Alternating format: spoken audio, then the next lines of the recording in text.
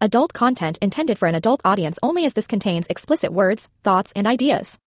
The content of this story is purely fiction and not intended for anything but the enjoyment of the listener. If you do not agree with the themes listed in the tags, please do not listen to the story. All characters engaging in sexual relationships or activities are 18 years old or older. This story was found on a free website and brought to audio form here. I did not write and take no credit for this story. Please visit the link in the comments to further support this author. This podcast is part of the Erotica Podcast Network. Support us on Patreon to make requests for subjects you would love to hear. Thank you to those who have already reached out. Hollow Pleasure Part 2 by Jackal54641. Chapter 04. 2B. Kate Galloway didn't sleep especially well. Her stomach felt like it was in knots, just rolling over and over with nervous anxiety for the coming day. She had, what she sometimes called, paranoia dreams. Her mind didn't make much sense of the images and sounds that she heard, but she found herself tossing and turning in a perpetual state of half-wakefulness. In the early morning hours, sleep finally caught and held. But that was when the dream began. Maybe it was the change in environment that triggered the memories. Or maybe it was the semi-military career that she was now participating in. Or even just the nerves from the job change, of which she had many. She found herself in a place she knew, and it chilled her. The sounds struck her first. The empty electronic bells and jingles from thousands upon thousands of slot machines. Some played tunes, some talked, and some just blared out senseless noise. The one beside her played a tune she had heard 1,000,000 times before, but had forgotten until this moment, when her brain called forth the memory from a deep dark corner, one filled with cobwebs and moss. When she heard the melody, she knew instantly where she was. "Oh no!" she whispered to herself. Red carpet in a molten lava pattern.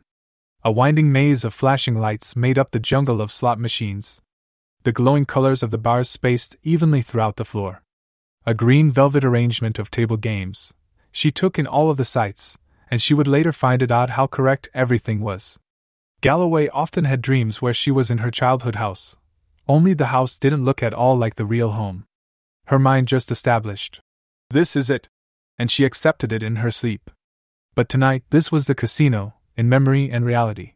She spun in a circle, her heart pounding in her ears. She knew the place well, but one thing that she didn't recognize was the odd lack of people. The casino had been open 24 hours a day, 7 days a week, year-round. There were always people. But tonight the place was oddly empty, so much so that it frightened her. And that was what began to needle at her, building a steady knot of dread in her stomach. Something bad was coming. Galloway glanced down at herself and gasped. She was in her old security guard uniform. She recognized the boots that she hadn't worn for years, and the bright shiny badge gleamed in the flashing lights, pinned onto a hideous robin's egg blue faux police shirt. Galloway immediately wanted to take off the shirt, to discard the uniform, but then she heard it and stopped. The echo of screams from the cashier's cage, phantom voices from the past. Then the deep rumble of explosions as the cage doors were blown from their hinges. The crisp pops of gunfire followed. Men spilled out through the doorway. 4 silhouettes like harbingers of death. Until the day she'd die, she would never forget any of it. Galloway started to run. She wasn't sure where, but she needed to get away. The slot machine maze was endless, and the phantom screams drowned out her pounding heart. She still couldn't see any people, though she could hear them. Right now, it was just her, and the 4 robbers. She opened her mouth to scream out for her coworkers, but no sound came. Quinn? Where was Quinn? In a distant corner of her memory, she remembered that he had run with her. But tonight she was completely alone. The gunshots grew louder. She was aware that she was being chased, and like all dreams, her run turned to slow motion. Her legs were leaden. She couldn't move, and that was when she was grabbed. A pale gaunt man with a bald head, prison tattoos, and razor-sharp teeth had snared her by the ponytail. One of the robbers. His eyes gleamed with a demonic glow. She struggled, but his grip was strong. Other men were on either side of him now. 3 others. Their features came into focus. One of the robbers was wearing a security uniform. Officer Jones. He'd sold them out for easy cash. "Sure, it'll all be over in a second," said Prison Tattoos. His voice was a hiss. Galloway saw the gleam of a sharp, wicked blade. She braced. This was the point that Jones had punched Prison Tattoos in the face, allowing Galloway to escape. "Not her," Jones had said to Prison Tattoos he liked Galloway, but this time, that moment never came. This time, things played out differently. The knife came to rest against the top button of Galloway's uniform. He sliced it off with a quick flick of his wrist. Galloway cast a questioning glance to the robbers. They were all leering at her beneath their ski masks. Even Jones. Oh no. Another flick of the wrist, and the next button popped free. Another, and her breasts were exposed, straining the tight confines of her bra. Her chest was rising and falling in deep gasping breaths. The blade continued until the entire front of her shirt had been sliced open. Her terrified breathing making her chest swell. Her belly bare. Then Prison Tattoos slashed away the straps of her bra with expert precision. One of the men grabbed her bra and yanked it away, revealing her plump round breasts to the group. They pushed her back onto one of the green felt blackjack tables. No! She whined softly in her sleep. As they shredded her uniform from her body, Galloway felt on display. Not just to this group of bad men, but suddenly the casino was filled to the brim of gamblers, and employees, customers, and drunks. They had come out of nowhere to witness her exposure and humiliation. They all gathered around, watching as the robbers stripped her clothes from her body in an animalistic frenzy. She struggled, but the more she felt their eyes on her fit, toned body, the more she fought a chill. Her body shivered and trembled. There was a growing warmth deep down. She became aware that this attack was somehow turning her on. Why? Look at that slut! One of the customers gasped, casting judging eyes on her body. Damn, she's got some grade A tits, someone else said. A robber reached out and grasped one of her puffy pink nipples, pinching it between his thumb and forefinger. Galloway arched her back and let out a whimper that turned into a moan. What a whore! She loves it, he declared. While on duty, customers said, shaking their heads. She fought to sit up and see what they were doing, but they held her fast. The feeling of being pinned only made her more wet. She had always been a woman who was in control. To become overwhelmed was a completely new sensation. Galloway moaned and squirmed, even as two of the robbers leaned forward and took her breasts in each mouth. They began to suck hungrily. Prison Tattoos continued to disrobe her, mindful to leave her boots and duty belt in place, to remind her of her job and obligations that she was now shirking. She kicked at him, but her efforts were feeble. Maybe her heart wasn't in it. Stop! Galloway moaned softly, but that only seemed to make them more hungry. The two who suckled at her chest pulled more aggressively, slurping and licking. See that, boys? Prison Tattoos declared. This pig fucking loves it. Don't you, piggy? Galloway shut her eyes. She'd always looked up to police and authority figures her whole life. To even hear them call her that was like blasphemy to her ears, but when they said it, she felt her nipples harden. It was actually turning her on. She was moaning excitedly now, as Prison Tattoos ran his hard, rough hands over her wet pussy lips. Her head lolling from side to side, looking to the massive crowd of people who were gathering around to witness her defilement. Let's give this pig something to gobble up, Prison Tattoos declared. Suddenly an enormous black cock appeared in front of her face. Galloway didn't need to glance up to know it was Officer Jones' rock-hard member. The biggest she'd ever seen. Galloway didn't question her actions further. She didn't even hesitate. She liked it and she knew it. She opened her mouth wide and slid her tongue in a slow, sensual circle around the bulbous head. She was rewarded when a drop of precum seeped out, and she flicked it lightly into her mouth with a fast tongue movement. Then she leaned over and stuffed her mouth full of Jones' cock. Suck it, you slut! Jones' deep voice was ordering her. Not that it was necessary. Galloway eagerly sucked at his cock, as the accomplices worked on her tits. They were going to gang rape her here on this gaming table in front of the whole casino. But was it really gang rape? Galloway was shamefully more aroused than she'd ever been. And shameful was an understatement. These men had stormed into her workplace, shot and killed people including her friends. They'd put a bullet in her shoulder, and now they were stripping her on a gaming table and forcing her into a sex act. What the hell was wrong with her that she was pleasuring them? That she was turned on by the despicable act? She was betraying more than just her friends and the victims of these monsters. She was betraying herself. It flew in the face of everything she believed, yet she was wetter than ever. She knew she would perform the sluttiest acts imaginable for them, because she couldn't stop herself. I am a slut, she cried out in a lusty voice, not her own, before sucking Jones' cock straight to the back of her throat. The men were biting her nipples, and it was making her squeal in pleasure. She was gasping, leaning over on her side, to better bob her head on her tormentor's manhood. Then she felt her legs pulled apart. She glanced down in time to see Prison Tattoos fully naked now. He was wagging a cock the size of a baseball bat at her, the mushroom-like head pointing straight toward what he was about to claim as his own, her body. Her pussy lips were glistening with excitement. Among the crowd, she heard gasps as the man's monster cock was fully revealed. And somehow, impossibly, Galloway noticed that the robber's legs weren't human legs. They were the legs of a goat, like the devil, himself, was about to fuck her. She couldn't stop herself. She opened her legs, willing to accept it. She needed it. She needed it badly. Fuck me! She found herself begging. Fuck me hard! Her body was tingling all over. Her pussy felt like it was on the verge of orgasm, though he hadn't yet touched her. She knew the second that he put it in her, she would come. There was no way she could stop herself. Take me, she pleaded, even as the devil man grabbed her by the thighs and thrust himself into her body. The pleasure was so intense, Galloway could only see a blinding light. She screamed as she felt her body ready to go off. She was going to orgasm right here on the blackjack table in front of thousands. Yes. She started to cry out. Despite her every effort to not enjoy this, there was no denying it. She was going to climax. And it promised to be a powerful one. Oh God! Her back arched. Her moan was loud. Suddenly the shrill blaring of an alarm cut through the pleasure, and it all began to fade. The orgasm that she had building up was retreating like a vampire from the sunrise. Galloway returned to the surface of sleep, finding herself alone in her bedroom, struggling to catch her breath, staring dumbfounded and disoriented at the flashing clock beside her bed. She whimpered for so many reasons. She was utterly exhausted. She hadn't gotten nearly enough sleep last night, and her muscles were more sore than they'd ever been from training.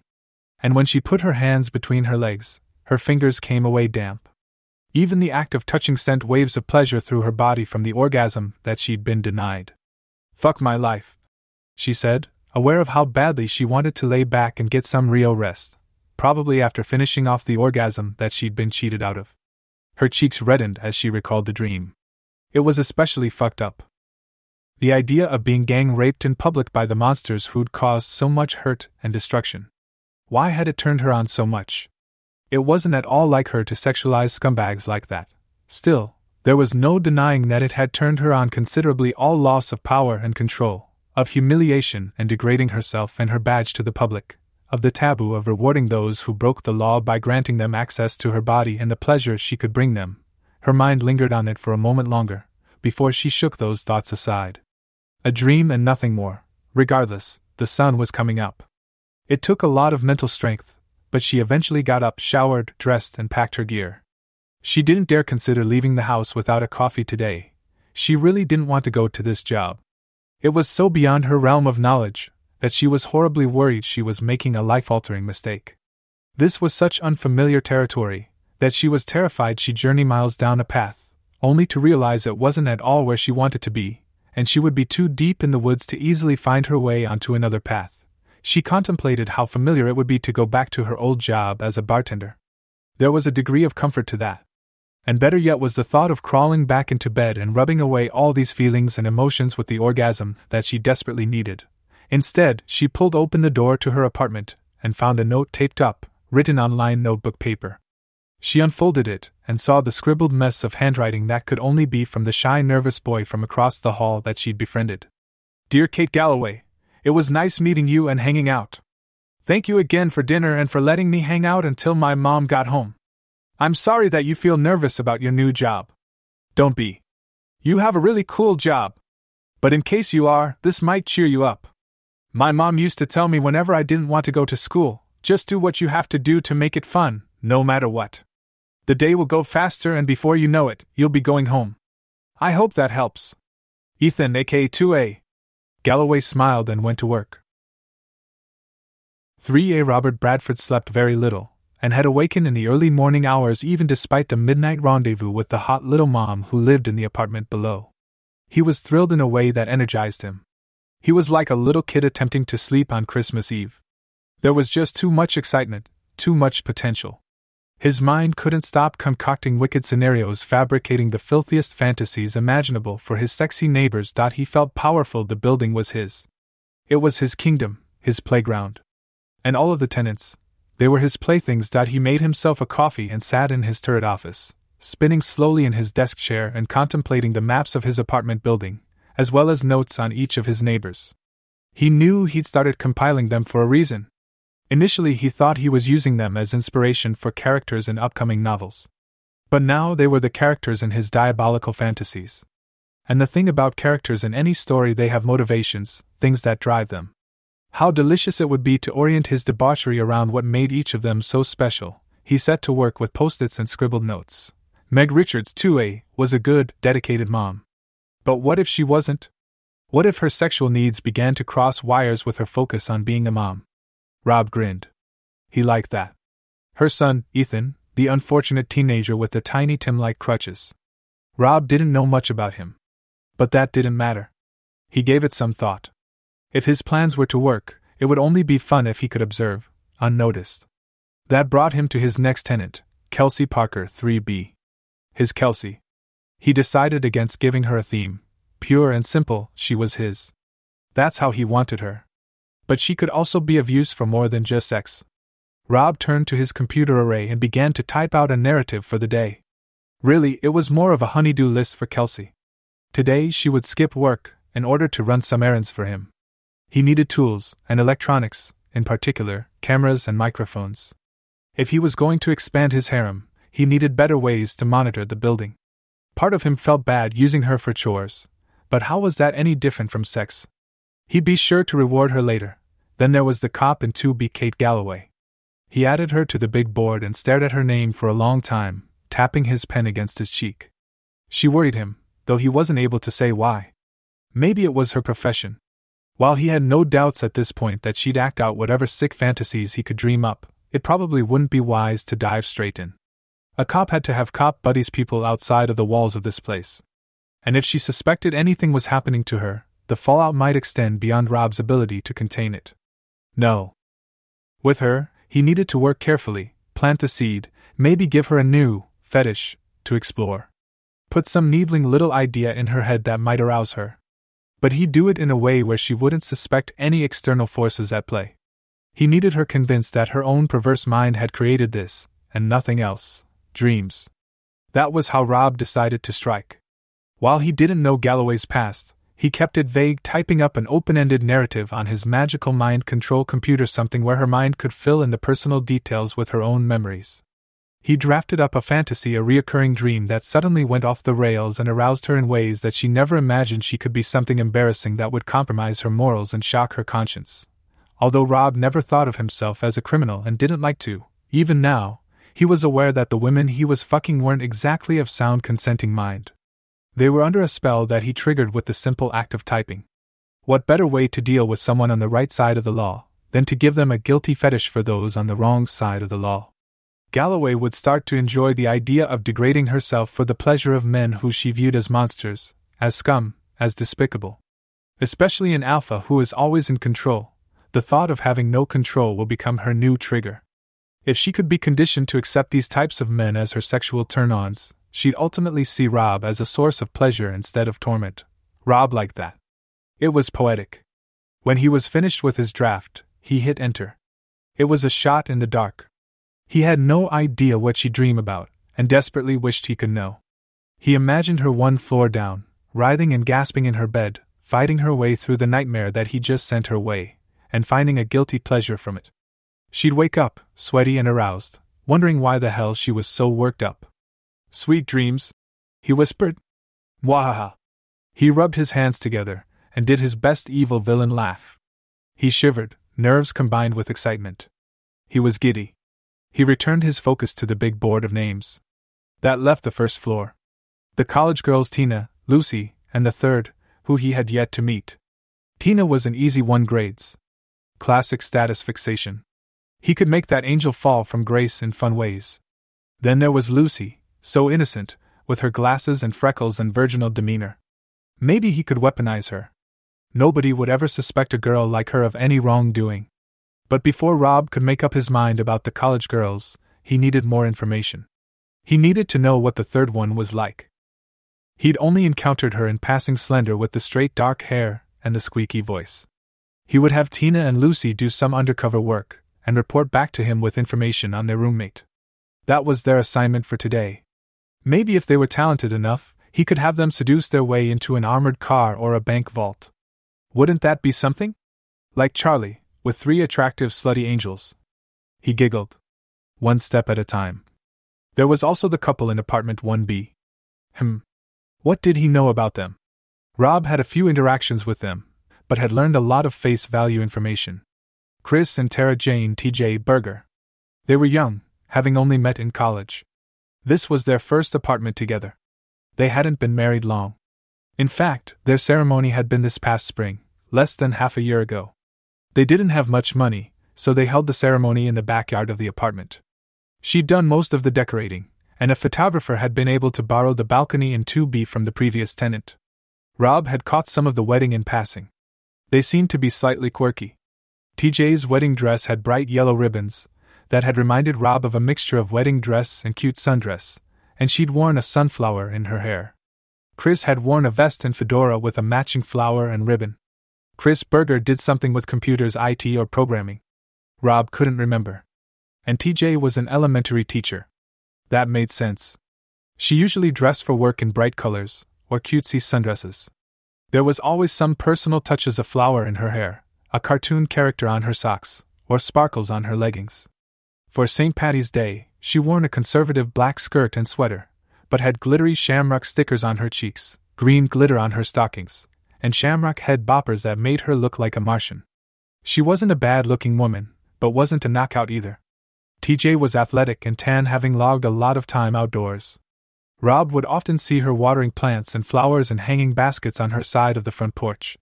She had wavy, dirty blonde hair that flowed where it wanted to, and relaxed eyes, full lips, and an easy smile. Her breasts were on the smaller side, but they were full, pleasant curves instead of protruding. And her ass and legs shaped themselves naturally with how much time she spent outside and being active. There was a free spirit, almost hippie-like quality about her. Her voice was soft and soothing, like she was trying to calm a snarling dog, and her manner naturally relaxed, as though she had always just come from a massage. He initially thought she was faking it for her own sake, trying to put on a facade of being the dutiful wife. After observing the couple for a while, she really was a naturally mellow person. There was something about her face, hair, and voice that reminded him of porn star Julia N. Her husband Chris was definitely the luckier of the two. Chris was tall and skinny, maybe even more so than Rob. He had black curly hair, big glasses, and a nervous energy about him. Rob could relate to that, he guessed. Like Julia N., TJ Berger might be easy to overlook, especially when her apartment was filled with other attractive women, but Chris had landed a wife who was pretty, active, fun, and goofy, while Rob was alone. Thinking about her now, Rob began to feel a stirring in his loins. He would definitely be more than willing to fuck TJ. But what could possibly make betting TJ more thrilling than cute Kelsey, or Busta Lucy, or Wild Tina?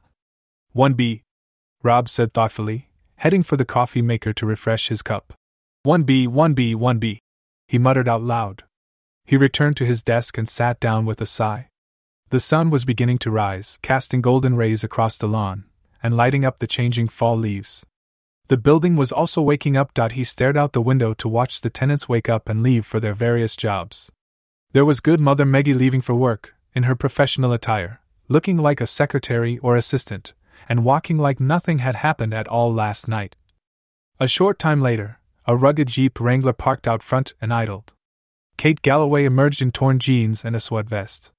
Her ponytail bobbed and her cap was pulled low, probably to hide the shame on her face after that dream she'd had.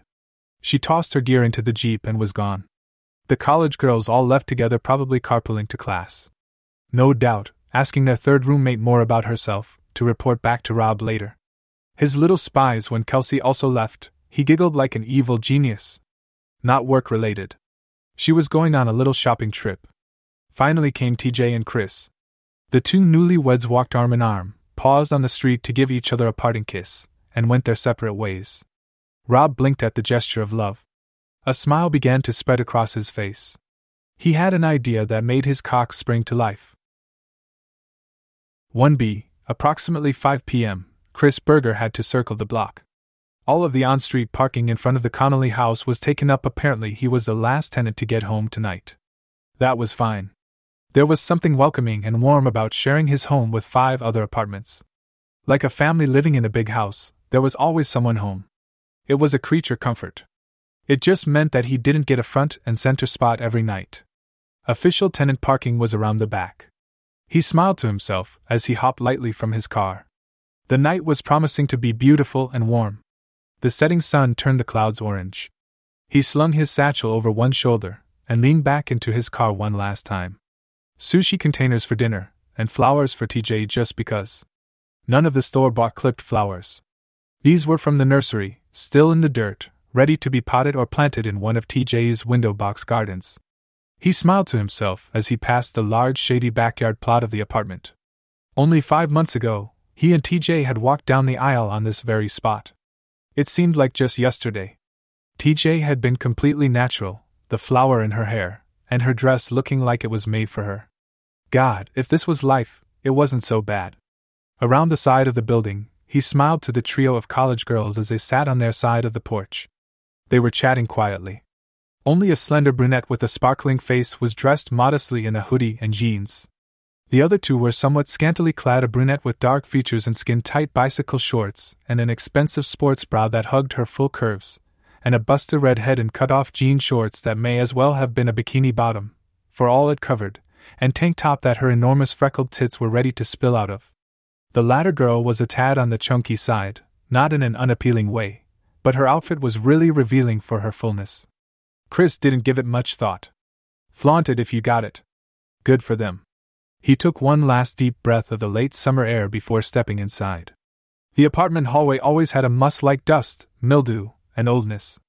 There was always a touch of heaviness to the air, that TJ insisted was just energy of spirits who hadn't crossed over, due to unresolved business. Chris paused outside of the apartment door. Beyond, he could hear a sound, like man's voice moaning. At least he sounded like he was moaning. Maybe TJ was listening to another audiobook while she relaxed after work. Then he opened the apartment door and time froze. The potted flowers slid from his hand and smashed on the floor, leaving a mound of dirt and mess. Sitting on the couch across from him was his wife and his neighbor? It took Chris a moment to make sense of it. TJ was in her work clothing, a black and white print summer dress with a light teal cardigan. She was in black stockings and black heels. But she was on her knees on the couch, her dress hiked high up her thighs and her head in the lap of Robert Bradford from 3A. Chris didn't know him well, but they'd passed a few times. Now the quiet author was lounging back on Chris and TJ's couch like he owned the place. His feet propped up on the coffee table, he was smiling like the cat that caught the canary. His pants were open, and jutting upright was a thick swollen erection, his cock easily rivaling Chris's a towering 10 inches, maybe.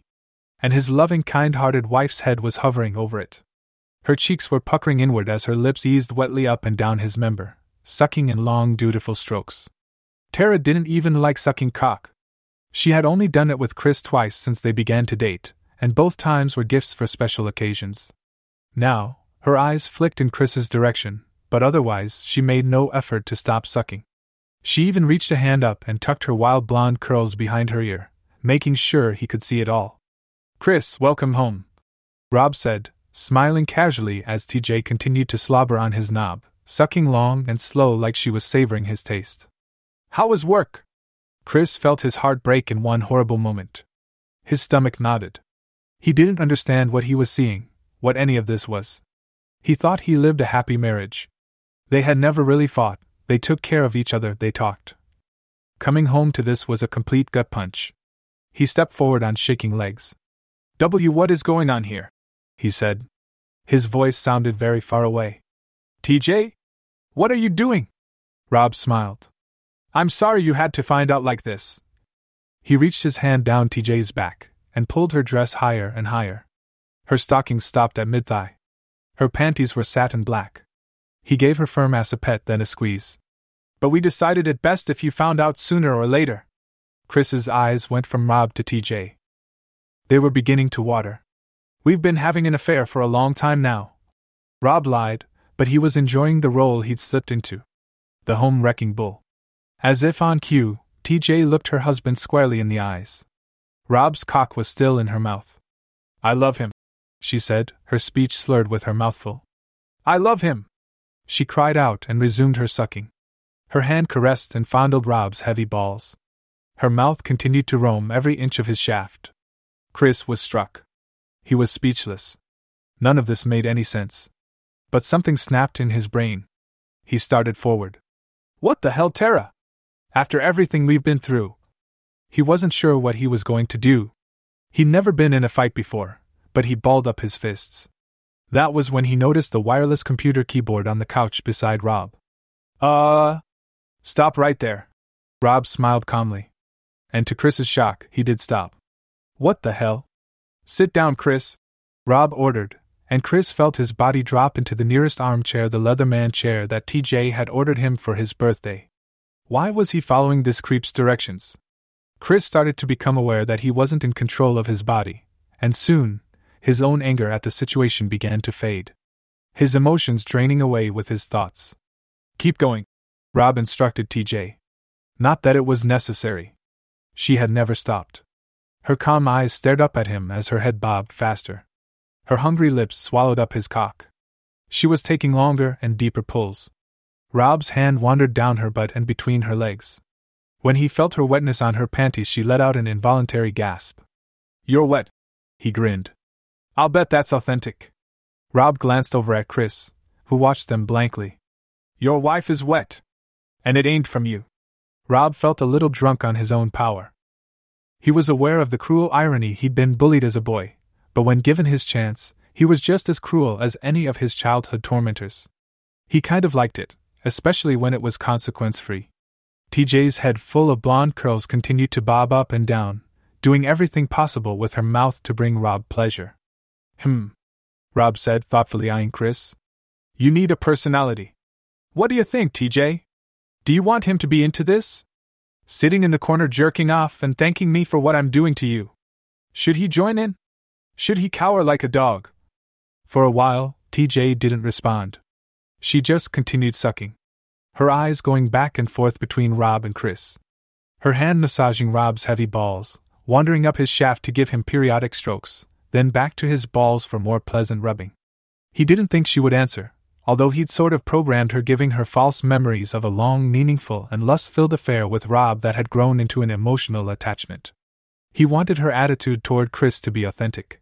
And TJ's response was about what he expected from a wife who believed herself to be in love with another man because she wasn't satisfied with her current one. I want him to be upset but accept us for what we are. It was an honest answer. You cruel little housewife. Rob grinned, but he reached for his keyboard. He tested it before Chris had come home, and the range went all the way up to his computer in his office. He didn't need to lug the heavy arrangement with him. Rob started to type away as TJ pleasured him with her mouth. His cock gleamed with a wet, pleasant coating of her saliva. When he was done, Rob was aware it worked. Because Chris started to sniffle. Tara, please stop. He was crying. Do you want to stop, Tara? Rob grinned. She peered over at her husband as her mouth continued up and down his length. She shook her head slowly. See that, Chris? She doesn't want to stop. He put his hand on top of her head and forced her mouth lower and lower until his cock hit the back of her throat. She gagged, but swallowed him. Who are you to stop her now? TJ came up gasping, her eyes watering, but even more turned on than before. Her hand started to stroke Rob vigorously as she caught her breath. She was glaring hard at Chris the entire time. But we love each other. Chris wept. Does she suck your cock like this? Rob asked, his fingers slipping around her panties, pushing into TJ's wetness. He fingered her right there on the couch. Tara resumed sucking him. Chris's diaphragm was quivering too hard to form an answer. Instead, he merely shook his head. That should have been your clue, Rob declared. Why would I suck your cock? TJ's calm husky voice asked, her lips moving against the tip of Rob's cock, like she was singing into a microphone. It's so fucking small. That's why I cheated in the first place. I needed something better, and I found it. She reached up and lovingly caressed Rob's cheek. And I'll do anything to keep it, even if I have to swallow him every night. TJ opened her mouth and dragged the flat of her tongue from Rob's balls up to the tip of his head, earning a long approving moan. Chris dropped his face into his palms to hide his shame. He's a real man, Chris, TJ said. And real men know how to fuck. None of this gentle shit that you do in the bedroom. Chris looked up, stunned. Rob suspected that TJ wasn't one to use swear words often. She climbed off of the couch, standing before Rob. She wiggled her hips as she pulled her dress high, revealing her thigh-highs and wet panties. I don't want someone to worship and make love to me, like I'm some damn princess. I want a man to fuck me like my only role in life is to be his slut. She seemed to hiss the words out at her husband. She planted the toe of her shoe on the edge of the couch, between Rob's legs. She grabbed his hands and slid them up her thighs, to her underwear. The entire time, she was glaring at her husband.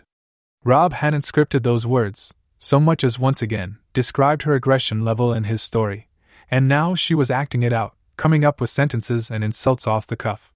He wondered if any of them were her own guilty thoughts and desires that she'd hidden deep down. Rob grasped her silky black panties and was happy to oblige her, sliding them down her smooth legs until they reached her ankles.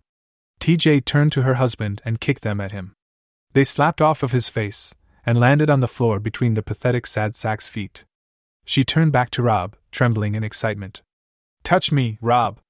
Take me right here in front of Chris. She sat back on the coffee table and spread her legs wide, presenting her trimmed wet pussy to her new lover. Did you know in the animal kingdom, there's all sorts of animals that will take a new mate, right in front of the old mate? She pulled at Rob's belt until his pants fell to his ankles. They'll force their old lover watch, just to really drive the point home, that there's a new alpha in town. Rob smiled as he climbed onto the coffee table, over her. I did not know that. You're a very good teacher. I don't teach that. TJ leaned back on her elbows, her wild hair hanging down across the table. She shot a look at her sobbing husband. Chris was watching between his fingers. It just turns me on. Rob said, laying on top of her, his mouth sucking hungrily at her neck. That deep down, we're all just animals. And we do what comes naturally, and ignore everything else. Rob's hands reached behind her and started to unzip her dress. No. She stopped him urgently. She nodded her head to her husband. He has to do that. So he understands. Chris's eyes bugged out. What? He asked. Unzip me, she ordered him. Present me to my new mate. And despite Chris's humiliation and misery, his body moved with a mind of its own, a puppet on a string. He came to them, tears running freely down his face. A snot bubble popped. She shrugged out of her sweater, and Chris reached behind TJ's back. He worked her zipper down and helped her shrug out of it. Then she leaned back on the coffee table again. By this point, Rob was stroking his cock, smiling at the body that he was about to conquer. TJ's natural tan encompassed her completely. Even her perky tits were devoid of tan lines. And just a hint of muscle definition in her belly told the story of an active woman. TJ spread her legs and stared up at Rob. I'm ready. Chris, guide him inside me. Even Rob was taken aback. He had written TJ to be cruel and humiliating, but he hadn't expected this. Chris looked miserable, a beaten dog, but he reached out and grasped Rob by the base of his shaft. It was weird for Rob, but once the head of his cock met TJ's wet lips, he realized that he didn't mind. He pushed his hips and his member began to penetrate TJ. She leaned her head back and moaned in delight. Chris was openly crying, his face flushed and red. His hand locked around Rob's base as he slid deeper and deeper inside of his wife. Chris didn't want to look, but he had no say in it.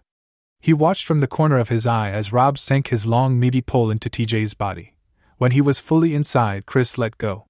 Stand right there and watch, TJ moaned in her calm, husky voice. The cold detachment to her tone completely indifferent to her husband's misery. Tara lifted her legs high into the air and locked her high-heeled shoes together behind Rob's back. Rob was in heaven as his hips withdrew, then pushed himself back inside of her. Each thrust of his cock was like a stab into Chris's heart. He stood over them, watching Rob's cock disappearing in and out of TJ's body, and seeing the pleasure that crossed her face each time. She propped herself up on one elbow. Her legs helped drive Rob's thrusts deeper. Harder, she panted. Let him see how hard you can fuck. At her urging, Rob's thrusts grew much rougher. He stabbed into Tara's body. She started to cry out, loudly now. The animal within this calm, mild-mannered housewife was revealing itself. As Rob's thrusts grew more eager, TJ's body responded. She leveraged her legs, pulling her ass completely off of the coffee table. She continued to pull Rob's cock into her body. Each time he stabbed deep, she threw her head back and screamed. Harder, fuck me harder. Her eyes were hard and her face determined. Her hair was flying in all directions as this little hippyish teacher threw her entire body into the act. Rob ground his teeth. He had unleashed the lioness in this little slut. He was all too happy to pound her. His hips became a blur. The coffee table beneath them shook and wobbled. The reclaimed wood would probably break, but neither of them cared. And judging from the horror and trauma on Chris's face, breaking some of their nice things was the least of his problems. In the throes of her pleasure, TJ turned to her husband. For a second, Rob thought she'd actually grab his cock and bring him into the fold, though he hadn't scripted that. Instead, TJ flicked his penis through his crotch. He yelped out in surprise and humiliation. She giggled cruelly before turning back to Rob. "Pull my hair!" she barked. Rob was all too happy to obey. He grabbed her by her curls and yanked her head back. "Oh!" she cried out. Their bodies locked together tightly. Rob and TJ were aggressively pushing and pulling back and forth. TJ's eyes flicked to her husband. "You should take notes," she grunted at him. "This is how I want it. But not from you. You just stand there and know your place, you pathetic little bitch." Even Rob thought that was harsh, but there was no way he was going to let up. He was having far too much fun putting this fit little slut through her paces. Her harsh words sent Chris into another sobbing fit. His glasses were smudged with tears. They magnified how puffy and red they'd grown. "Oh yes, oh yes, oh yes." TJ's wails went on and on. Her tits jiggled happy with the pounding that her body took. Her hair flying in all directions. Rob kept a tight grip on her. His stabs from his cock so hard and fast that their bodies were making a steady THUMP that reminded Rob of the beat of a helicopter. "Oh!" TJ's back arched and her grip with her legs tightened. Rob knew what was happening. Her orgasm was explosive. Rob felt her whole body tighten, as though she was squeezing him to death, then release in a rush of wetness that poured from her pussy and splashed up his stomach and down his balls. He had brought her to orgasm with a wet squirt, something he never experienced before. "Oh my God!" Rob declared. When TJ's cries of pleasure settled and she sagged back onto the table, she glanced at her husband. "See what he just did to me? You've never done that," she stressed. "God, you're so pathetic." Chris couldn't meet her eyes. She shook her head and pointed to the chair again. "Sit down," she ordered him. Chris dropped at once into his place in the chair. TJ pushed Rob off of her, then dropped to her knees on the floor. Rob startled as TJ didn't even hesitate. She fondled her tits and rubbed her excited pussy as she opened her mouth and began to lap hungrily at the mess she'd made of Rob's stomach and cock. She was licking her own juices from his body in long licks, making sure to pause periodically and plant little kisses on certain spots. She watched her husband from the corner of her eye.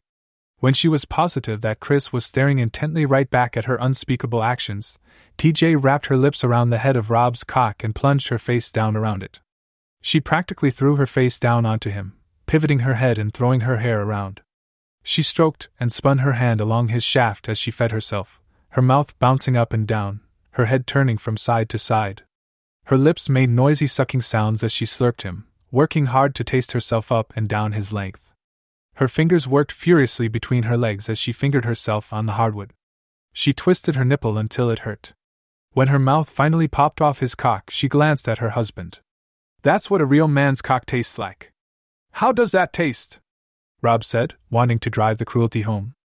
"A real man tastes like my orgasm," she said, sliding to her feet, dragging her fingers up Rob's stomach as she went. She stood face to face with him, then pressed her mouth to his.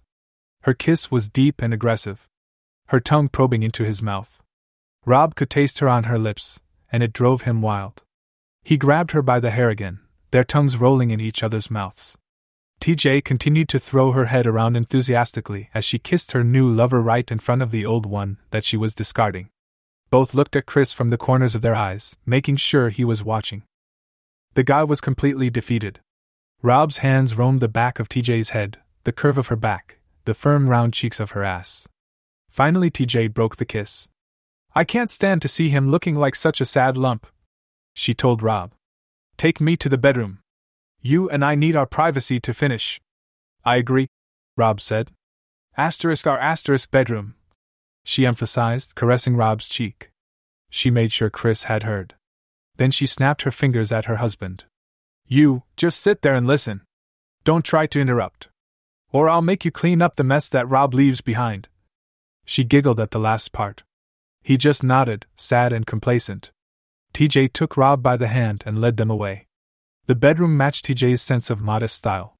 A wicker chair, a rug with a modern geometric pattern, and a bedspread with bright yellow flowers. TJ kicked the door shut and locked it. So my old mate won't disturb us. She grinned with a devilish smile. Then she practically threw Rob backward onto the bed and pounced on top of him. She buried her face back into his, kissing him aggressively as she straddled him. Out in the living room, Chris sat miserably as he was treated to the noises from the bedroom, the kind of sounds he'd never heard TJ make in her life. The kind of sounds that could only come from wild, uninhibited passion. TJ positioned her body on top of Rob's, trapping him with her legs. She broke the kiss by flinging her head backward, tossing her hair from her face. Then she leaned into the upright position like she was getting ready to ride a horse. She bucked her hips a few times, rubbing her pussy along Rob's throbbing length, twerking her hips in fast little jerks. Rob moaned, feeling her wet lips kissing against his shaft. Then she reached behind her back, fished for his member, pressed it to her pussy and sat down on him in one fast, eager motion. She sighed in mixed pleasure and relief, like his cock was the only thing in the world that could bring her comfort. As she started to ride, Rob vaguely wondered if he overdid it. TJ was fierce in her efforts. She may not have been the hottest in the building, but she was making up for it in roughness and aggression. The bed began to creak as she lifted herself up and dropped back down, again and again. Her movements were frenzied. She tossed her head from side to side, crying out each time she impaled herself on his dick. "Grab me, Rob!" she snarled. She held her hands up to the ceiling as she rode him, letting Rob's hands slide up her body until he was fondling her tits. He squeezed them hard as she bounced. Rob couldn't resist throwing his hips up to meet her bounces. The result was an incredible amount of racket. Not just from her lustful howls, but from the bed shaking violently on the floor and against the walls. Rob was in ecstasy. He turned his head. On the nightstand beside him, wedding photos of TJ and Chris stared back at him. Their first dance. They were holding each other, as TJ rested her head on Chris's shoulder and smiled at the camera, looking like a fairy with the flower in her hair. Then TJ bounced even rougher on the bed. "Your Siases!" she snarled, and the bed slammed hard enough against the nightstand that the photo toppled the floor and cracked. In the living room, Chris heard it all, sitting like a stone, his stomach rolling over and over. His tears drying to his face. His cock embarrassingly hard in his pants as he stared at the bedroom door and listened to the defilement of his wife. With the door firmly shut and locked, he could only imagine what was happening in there, but his mind showed him images that were very close and just as wild as the nightmare beyond the walls. "Fuck me, fuck me, fuck me!" TJ was crying out, throwing her whole body into it. Rob pinched her nipples, twisting them. This only sent TJ into a frenzy. She clenched his hands to her chest. "Oh, never stop fucking me!" she screamed through clenched teeth.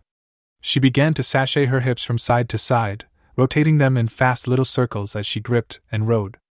"Oh, I won't," Rob fought to even say. It was the roughest sex he'd ever had.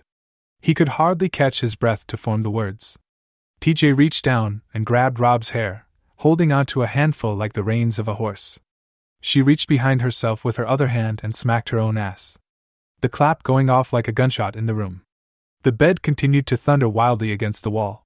The lamp went next, falling from the end table. It looked handcrafted, something her grandmother had made her, probably. Now it was nothing more than broken shards of garbage on the floor. TJ didn't relent, even for a moment.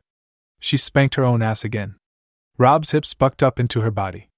The crazy bouncing of the bed helping to leverage him up, catapulting him into her.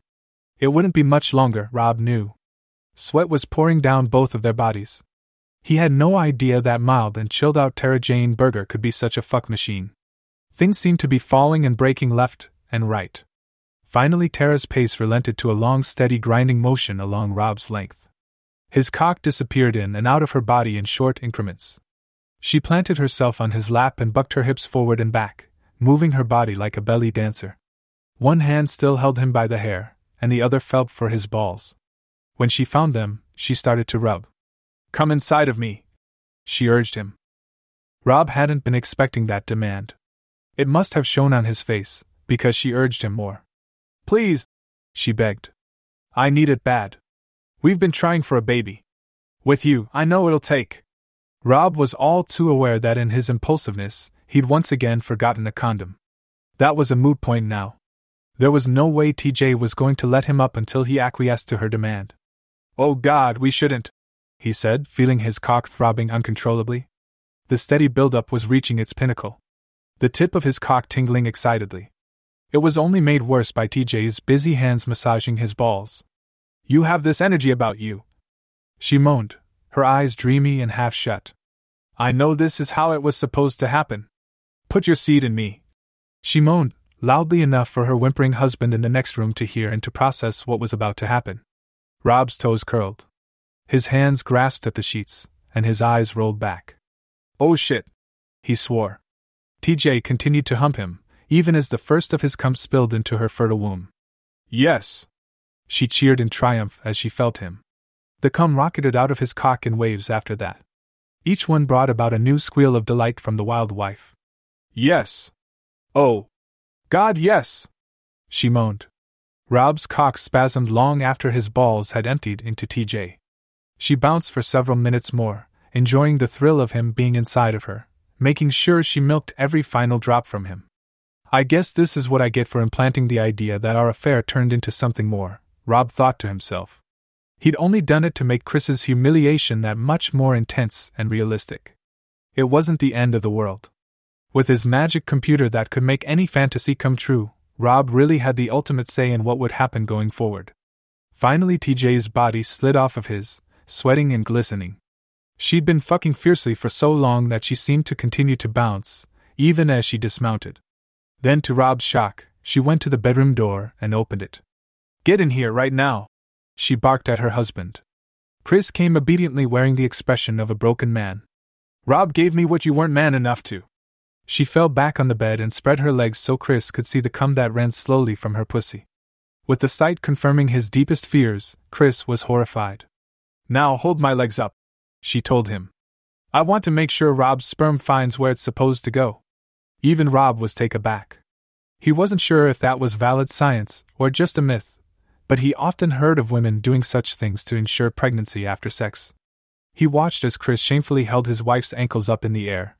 TJ's gasping body smiled at Rob as he did so. Her hair played out behind her on the pillow. See that? He is good for something. She laughed. Chris reddened.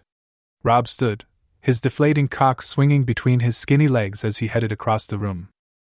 He took a moment to admire the cracked wedding photograph on the floor, the shattered lamp. TJ had disregarded everything she loved. That was power beyond anything Rob could ever imagine. He couldn't help but strut a little bit as he headed from the room. Remember, Chris, really make sure that pregnancy takes. You know, happy wife, happy life. Rob laughed to himself as he made his way through the apartment, having never really seen it before, and hardly paid much attention to his surroundings when he and TJ were fucking. Paintings and a dream catcher decorated the walls. In other places were drawings from TJ's students, the colorful scribbles of school kids. Photographs were the most abundant. TJ liked to take pictures. Many were close-ups of flowers and lilies. Dew on leaves.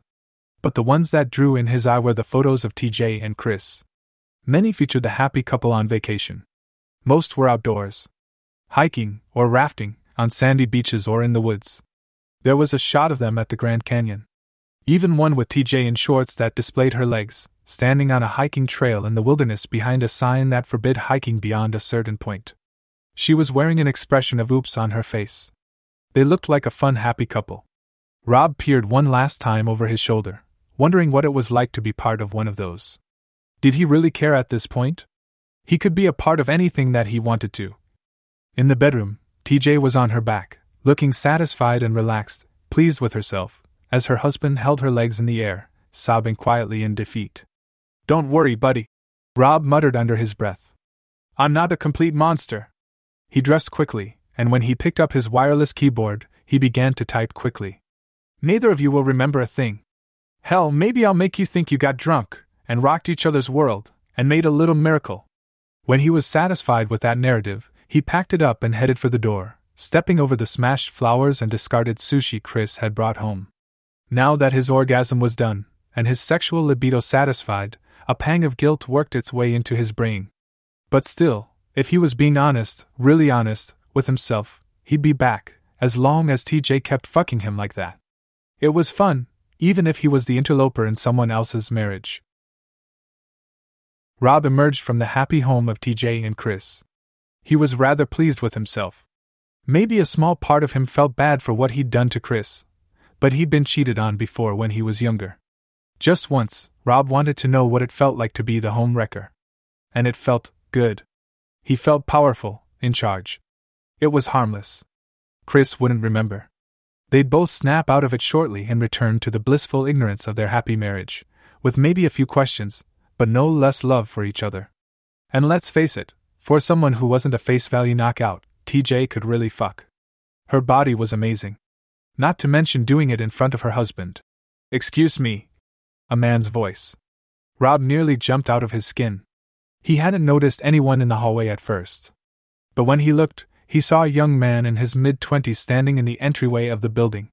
Rob was already suspicious of strangers, but even more so now that he had something to hide.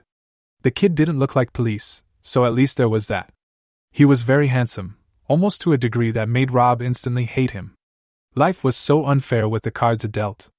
Rob was nothing special, while the kid before him had tall, dark, and handsome features, a great hairline, dark scruff, big dimples, and a smile full of perfect teeth.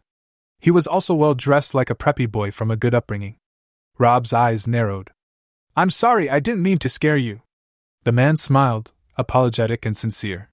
There was an earnestness about him. "I'm just looking for my girlfriend. She usually calls me every night, but it's been almost a week, and I haven't heard from her. Maybe she's trying to tell you something, buddy," Rob thought, wishing this man would just go away. "Women, am I right?" Rob shrugged. He shuffled his feet, feeling awkward, deciding it best to just leave it at that. He had a feeling his mind-controlling antics were to blame for this man being here, and he was terrified that guilt would show on his face. "Get a hold of yourself, Rob. This isn't your problem. Believe it so you don't look culpable." But the man in the hallway shifted, just as uncomfortable as Rob was feeling. His brow pinched together. He looked honestly worried. Rob's conscience got the better of him. "Who's your girlfriend?" "Kelsey Parker." If Rob wasn't so pale, this man would have seen the color drain from his face. Oh shit. Chapter 05. First floor hallway. Robert Bradford was feeling particularly satisfied as he emerged from apartment 1B. The thrill of wild sex still so fresh in his mind that he almost ran headlong into a young man in the entryway. A stranger in his mid-20s, well-dressed, and painfully good-looking with tall, dark, and handsome traits. "I'm Paul," he said. His face, apologetic and sincere. There was an earnestness about him. "I'm just looking for my girlfriend. She usually calls me every night, but it's been almost a week." "Who's your girlfriend?" Rob asked. "Kelsey Parker." Suddenly all of the pleasant post-sex euphoria disappeared. Rob hadn't had the first clue that Kelsey was in a relationship. Even though, as of late, Kelsey had become his personal plaything, he couldn't help feeling discouraged and saddened by this news. Of course Kelsey had a boyfriend. She was too cute, sexy, and sweet not to. Even though Kelsey was now fucking Rob regularly, it felt all the more empty and hollow when confronted with this stranger in the hallway. Kelsey wasn't doing it of her free will. She was only fucking Rob because, for reasons that Rob couldn't comprehend, every fantasy, idea, or notion that he put to paper just happened. No matter how vague, any story that he wrote lately would take place the moment he finished typing it out. Naturally, he'd used this new gift to control his tenants for sexual favors, and it had been amazing. Especially with Kelsey, who was everything a lonely hermit like Rob wanted in a woman. But she was never really his. Her affections and sexual acts were all part of some supernatural mind control. Her mind, her soul, and her desires belonged to this man here. This man was a symbol of Kelsey's free will, and it broke Rob's heart, in a way. "Maybe you know her?" "She lives in 3B, Paul said. His brow pinched together. He was worried. I know her.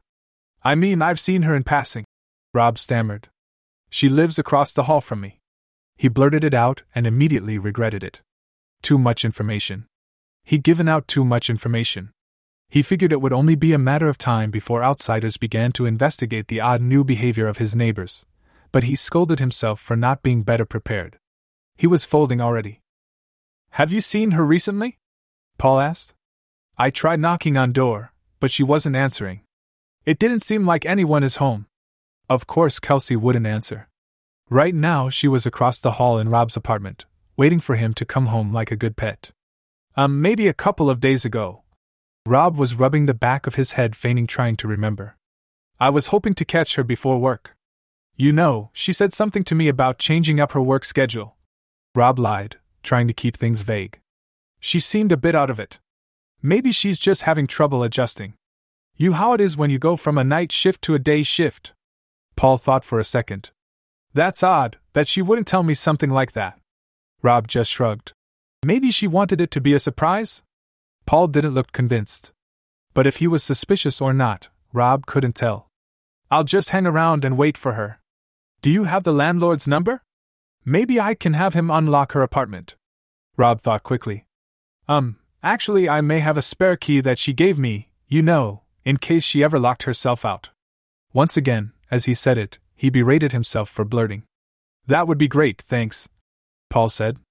Rob resisted the impulse to scream obscenities out loud and smack himself on the head. What the hell was he thinking? He needed a plan, and quickly. To be Kate Galloway was exhausted. She was horribly fatigued from all of the physical rigors of training. Every muscle ached. Her lower back was sore to the point where she could barely stand up straight, and her shins were hurting something fierce. She obviously hadn't stretched well enough after the last 4-mile run. Not only that, but after her poor night's sleep, whenever she sat too long, her vision began to space out, her eyelids began to drop, and she could think about nothing other than closing her eyes. But there were too many things to do at home. That was the worst. Mentally exhausted by the problems that were piling up, she began to feel more from being home than at work. At work there was only the task at hand to focus on living in the moment. But as soon as she got home, there were 100 things she wanted to do, and a dozen that she had to do. She literally felt like the moment she walked in the front door, she was hitting the ground running. The rifle needed cleaning, and she continued to push it off for another day, knowing full well that she shouldn't.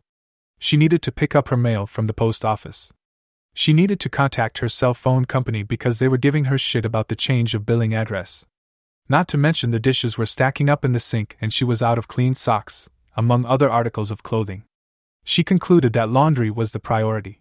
She wasn't willing to put her feet back into yet another pair of crusty used socks. She gathered up everything that was dirty, intending to just do it all in one massive load. The hell with separating the whites, or the dainties. "The word of the day, kiddies, is laundry," she muttered out loud to herself in a silly voice that was dry and tired. "Can you say laundry? Laundry!" She repeated it in a high-pitched voice meant to imitate a child. "Very good, boys and girls. And can you tell us why laundry is so important?" The plastic basket was overflowing with dirty clothes. She grunted with the effort to heft it. "Laundry is important because Officer Galloway smells like a foot." Despite her exhaustion, she giggled to herself as she balanced the basket on her knee while she freed up her hand to pull open the front door. By the time she got the door open, she was nearly in hysterics and the basket was threatening to spill all over the place. By some stroke of luck she managed to not tip it over as she stepped out into the hallway. She almost tripped over Ethan, and went toppling down the stairs. He was sitting on the landing going up to the 3rd floor, his nose in his book. "Hello there, Ethan. We really have to stop meeting like this." She smiled at him. "Don't tell me you locked yourself out again, just to score another free dinner." His eyes grew big, his cheeks reddened, and his gaze darted away from hers after only a moment. He was an interesting one, that was for sure. "Oh, hi Kate. I mean Galloway. Or is it okay if I call you Gall Dash? Oh Ethan, we've already established our dynamic. I'll be Machine Gun Galloway and you'll be the Kid Dot."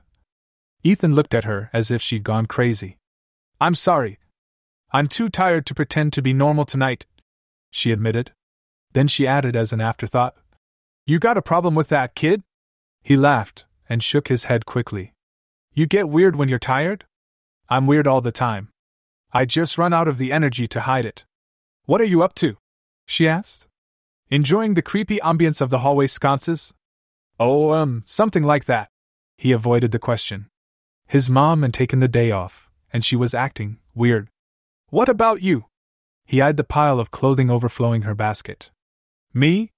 I'm just on my way to tossing everything I own on the front lawn and setting it on fire. He looked unsure of what to say. I'm kidding. Need to catch up on my laundry, rather desperately. Ethan suddenly looked alarmed. Downstairs? Unless you know a secret washing machine closer to my door? Ethan quickly put his book down. I'll come with you, he said immediately and collected his crutches. Oh no, is there some secret I'm not supposed to see? Is that where you're hiding the bodies of your victims? Ethan reddened. No. It's kind of creepy down there and I don't want you to go alone, that's all. He blushed as he said it. It sounded stupid and cheesy, like he was trying too hard to be some chivalrous knight. Wobbling in his crutches, he certainly didn't feel brave or strong. He was hoping she didn't take it that way. Kate Galloway was probably the coolest person he'd ever met, and the first person who treated him like an equal and not like he was just a pair of crutches. But there was another reason. Ethan kind of wanted to avoid his apartment today. His mom seemed different. He couldn't quite place it, but it was making him a little uncomfortable. His mom had called off today, insisting she needed to take a mental health day. That was fine, but she had come up with the idea of having a pajama day. Ethan had startled when he saw his mother's pajamas. She was wearing a long sweater, a pair of gray and black wool socks that came up to mid-thigh, and literally nothing else. The socks she'd purchased last Halloween were very Tim Burton-ish, but the few times she wore them was with leggings. Today there was nothing but smooth bare thigh peeking above her socks. And with her small size, her sweater was basically a short dress that barely covered her curvy ass. Furthermore, it was obvious she wasn't wearing a bra. Her breasts jiggled free and full beneath her sweater. Her nipples pressed through the fabric. Ethan felt weird seeing her like that. And even weirder when she kept standing on her tiptoes to reach the bowls in the top shelf, when there were ones within much more easy reach on the lower ones. Ethan had always thought his mother was an exceptionally pretty woman. She had a youthful energy about her that made her perky and full of life. Her hair was bouncy and fun. Her eyes squinted when she smiled. Once for Christmas when he was little, she had donned a pair of pointy ears and a Santa hat with jingle bells on it, and looked exactly like a cute little elf. Ethan had never really noticed her body, or had given it much thought, before now. But today, her pajama outfit displayed her in ways that he hadn't noticed before. He was aware of her breasts, and how perky they were, how round, and how much bounce there was. Her nipples seemed to point right at him. But as she reached very high into the cabinets, grunting softly with the effort, her sweater had ridden up. His mother's ass was plump and perky. She was slightly bigger around the hips, and the tops of her thighs, what those long socks revealed, were smooth and creamy, coming together tightly. Her panties were bright blue, and didn't cover her ass cheeks fully. He could see the perfect curve of her but as it met her thighs.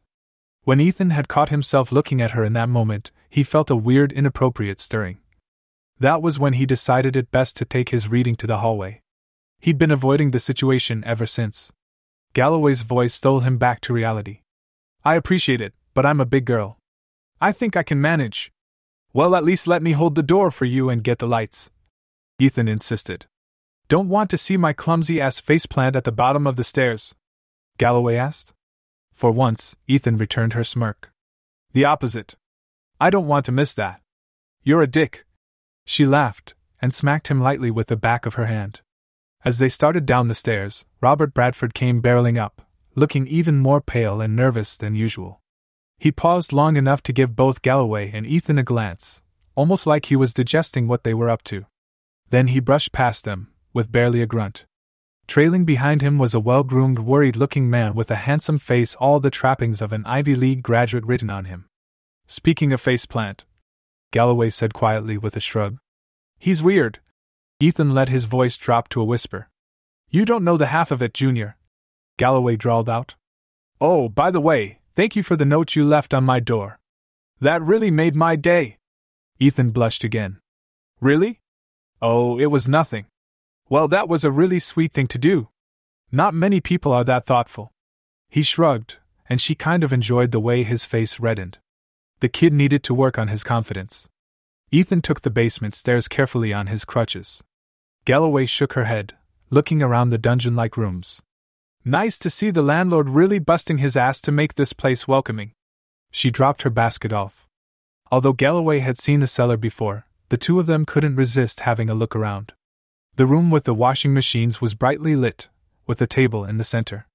There were droplets and smudges on the surface, and Galloway tentatively touched some of the dried white splotches, immediately dismissing it as the remnants of spilled detergent.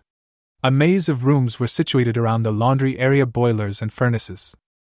A jungle of vents and ductwork ran in all directions. A room filled with nothing but water heaters. There was the room full of tenant storage cages. Galloway glanced into the one for Ethan's apartment. "Does Mom still keep your baby clothes?" "Shut up." Ethan smiled and blushed. "She does, doesn't she?" Galloway teased. "More like my first wheelchair and crutches. Maybe she'll have them bronzed." He rolled his eyes. "Ah, how cute! Like Tiny Tim." "You are the worst," Ethan remarked, but he wasn't offended. His comment only made Galloway roar with laughter. He rather liked it when she laughed. "What's in your locker?" "Old Barbie dolls and stuffed animals, I'll bet." "Try broken hearts and empty whiskey bottles, smartass," she fired back. Past the cages, they spotted a small door in a dark corner of the basement. A set of stairs had been carved into the floor, leading down to a door that was low and wood plain. Not exactly ominous or medieval looking, but in a basement like this, it was downright creepy. Galloway eased the door open and stooped to peer inside. The stairs led further down into darkness, finally dead-ending in a tiny square room with dirt walls and floor. The air inside was chilly and damp. "It's a root cellar," Galloway explained. Ethan shrugged. He'd heard the term but didn't know what it meant. Old houses sometimes have them. Before the days of refrigerators, they had to get creative with how to preserve food. And because it's cold underground, it was a pretty clever way of doing it. It's creepy. It looks like a prison cell. "I'll give you $10 if you spend the night down here." "No way. Keep your money," Ethan replied. They started back to the washing machine area. It was definitely the least threatening of the different basement areas. But that didn't mean much. "See what I mean?" Ethan asked. "Creepy, right?" Galloway shrugged. "Interesting is more like it. They don't make them like this anymore." A voice suddenly echoed through the basement. Something deep and guttural. It was a man, but barely a man. It resonated and echoed, rattling their teeth. "Galloway?" They froze in their tracks. Ethan glanced at Galloway and was even more alarmed by how big her eyes had grown. "Galloway?" Ethan asked her. His voice made her jump. "Jones?" she muttered. Her gaze was distant, haunted. She looked mortified. "Galloway?" he asked again, and suddenly she snapped out of it. "Nobody came down here?" Galloway asked. Ethan shook his head. Suddenly there was a new sound. A kind of raspy feminine laughter like a witch's cackle. Then the sound of something falling over and crashing, though whatever it had been was beyond their comprehension. Ethan looked at Galloway and before he could react, she was reaching to her ankle and fishing a snub-nosed Smith & Wesson from an ankle holster under the leg of her jeans. She seemed to have pulled the weapon out of nowhere. "Stay behind me," she urged him as she pointed her gun around the room. He kept close, so that she could feel him behind her as they shuffled through the basement. Room by room. The little enclosed spaces all blended together, disorienting them. They circled the basement, but each space was empty and devoid of life. They found nothing. They returned to the laundry area, no less confused. Galloway tucked her gun back into the leg of her jeans. "That was weird," she commented. "What was that? Why did it know your name?" Galloway shook her head. "Officer Jones. It's a long story. But he was a bad man and he's dead now. I'm not sure why we just heard his voice." Her mind wandered to that weird dream from the other night, the memories from the casino, the sexual attack, and the way that she had been turned on. It was too coincidental. She shrugged it off and started her laundry. "How the hell are you so calm about this?" Ethan cocked his head, shocked by her indifference. "It's an old building. There's a cemetery nearby. I figured this place might have a few ghosts in it. Let's stop thinking about it. There's enough things to stress us out without adding a creepy old attention whore like a ghost to our list." She tossed as many of her clothes as she could stuff into the washing machine. It was tight, but she made it work. Ethan hung around. "Need any help with that?" Galloway paused and cocked her eyebrow. "You want to help with my dirty underwear? Do you feel good about that, you perv?" Ethan blushed. No, I didn't mean like that. I was only just offering to be helpful. I'll bet you were. She smirked. After a pause, they both burst out laughing. 1-8 Danny Esposito was feeling oddly alone in her apartment lately. She wasn't sure how that was possible, considering she lived in close proximity to 2 other girls, one of whom was her best friend. Yet both of her roommates seemed to be emotionally withdrawn and their behavior was only growing more unusual. Lucy had seemed like a bashful, meek, timid girl. Yet almost overnight, Lucy had transformed. She was dressing, well, like a slut. Her clothing barely contained her massive breasts, and her pants were either skin-tight or dangerously short. Lucy wasn't exactly a heavy girl, but she was full, and the way her body spilled from her outfits was somewhat obscene. The clothes that she owned that weren't outright revealing, she had altered to be that way, cutting the legs off her pants until they were short shorts, or hemming her shirts so high that they showed her belly, and sometimes the bottoms of her breasts. There was a lot of cleavage and a lot of skin. Danny wouldn't expect a shy nerd to suddenly begin dressing like a dancer in a rap video or something. Even more shocking was Tina's behavior. Tina had always been aware of her body, but she carried herself with high degree of esteem and self-respect. The way she was suddenly dressing lately, even Tina herself would describe as trashy. Skin-tight spandex, sports bras only, or tank tops that were far too tight and skimpy. It was all too much. And her grades were beginning to slip. Something that Tina would have been mortified by. She hadn't studied for her last 2 exams, and hadn't bothered at all with homework.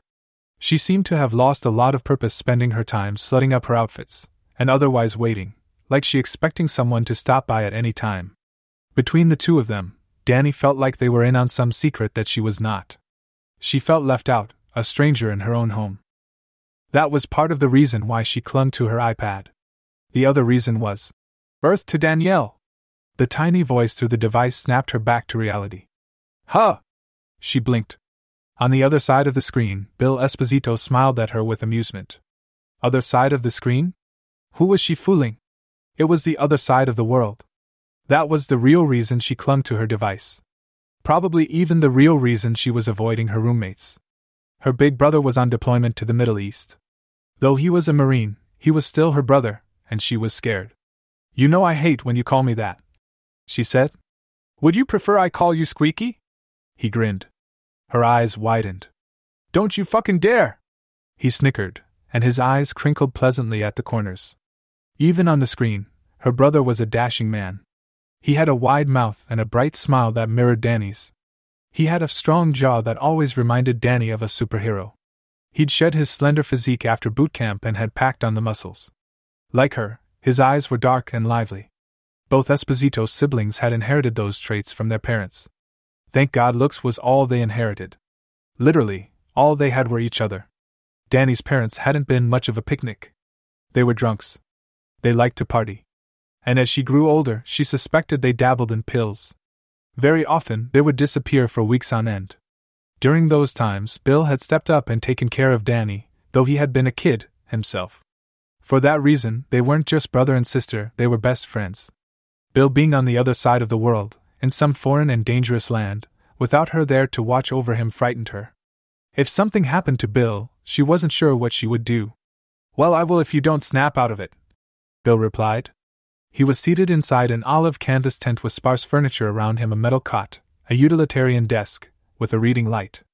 His rifle and rucksack were propped up behind him. There were a few pin-ups on the walls that Danny often teased him about. Just another reminder of the lonely alien-like world that Bill was living in. It broke her heart. Bill must have sensed this because he prodded. Danny, what's going on with you? She took a deep breath. I'm just homesick. She folded her legs beneath her and nibbled the tip of her finger. His brow furrowed in genuine confusion. Really? I don't believe that. Not homesick in the normal sense, she said. I just miss you. A lot. And Tina's acting sort of weird. Tina is weird, Bill corrected her. This earned a high-pitched giggle from Danny. Okay, but she's acting weirder than normal. I just feel like, really alone. Bill considered this. Maybe it's just a phase she's going through. But Danny, the only person that you need to count on for feeling content is you. Nobody else can do that for you. He was right. But still, I'd feel better if I didn't have to worry about you getting hurt. Bill smiled. I won't. I've got the might of the U.S. Marine Corps watching my back.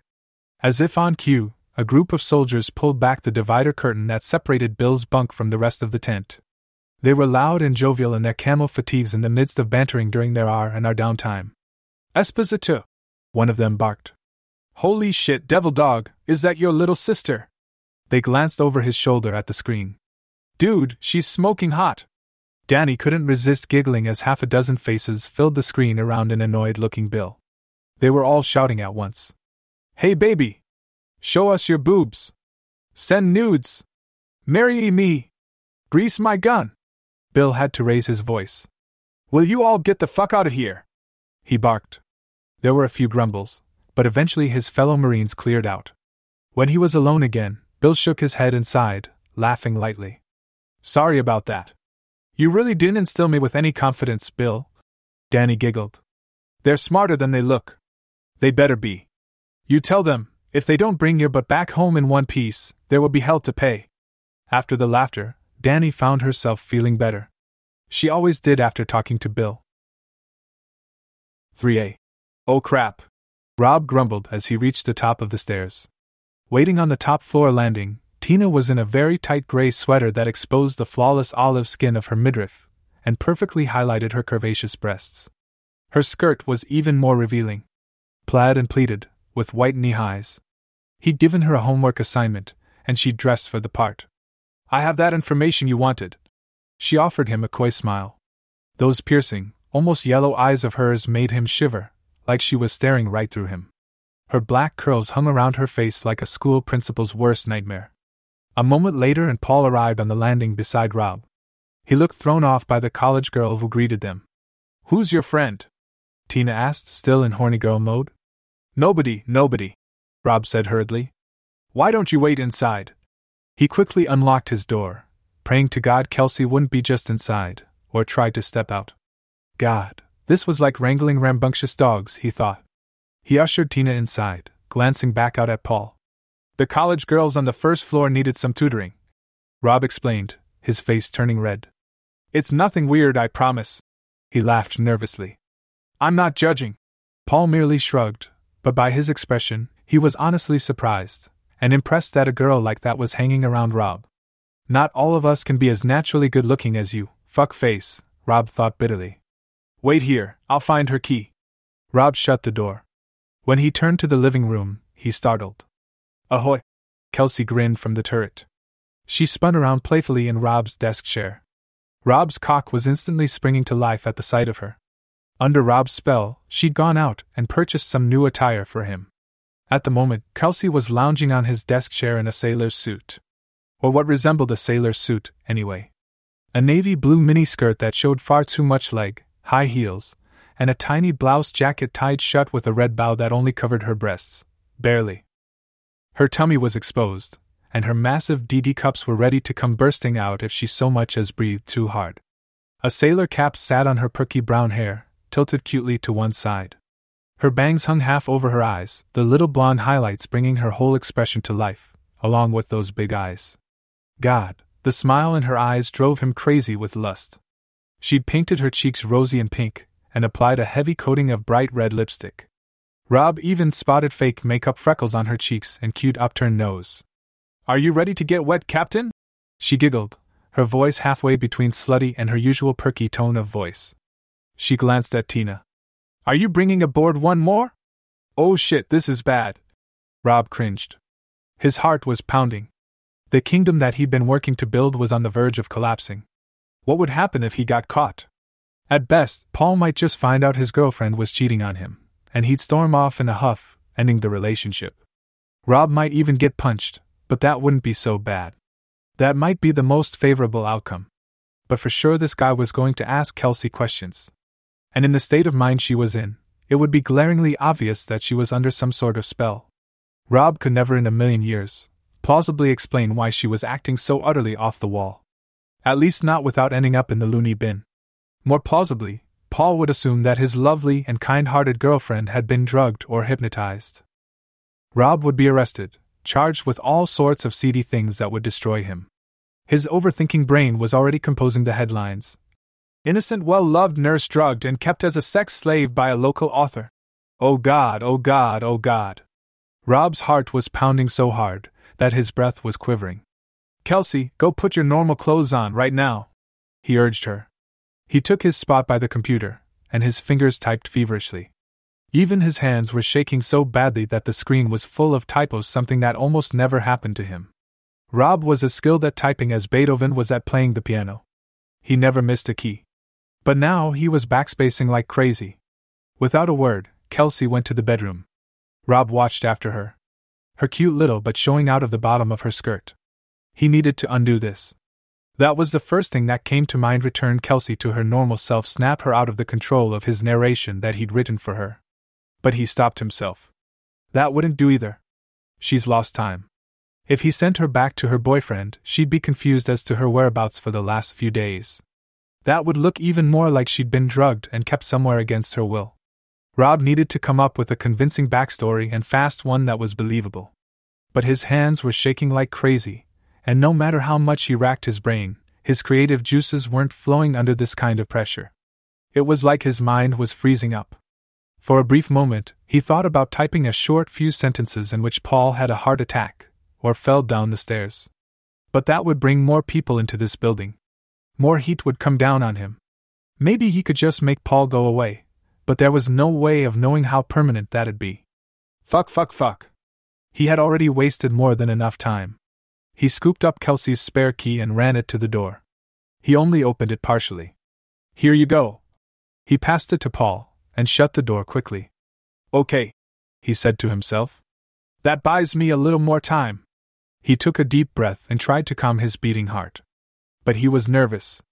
This guy was over in Kelsey's apartment right now, waiting for her to come back. How long would he wait before getting impatient and leaving? If he left, he'd certainly come back with the police. Rob wasn't sure how powerful his computer was. How many people could he mind control at once? Could he put an entire police force under his spell? He dismissed that idea almost at once. He wasn't ready for that. Not yet, anyway. Juggling half a dozen of these sluts was proving to be difficult enough. If he could find a way to sneak Kelsey out of his apartment, snap her out of her spell, return her to normal, he might be able to fabricate a good backstory for why she was out of touch, and why she didn't remember the past few days. But he needed to make sure it was damn good. Professor? Tina stepped forward, looking like a bad girl who just couldn't wait any longer for her discipline. He sighed. What is it, Tina? Do you want my report about my roommate Danny? She asked, biting her bottom lip, looking desperate and slutty. Now wasn't really the right time, but Rob was out of ideas.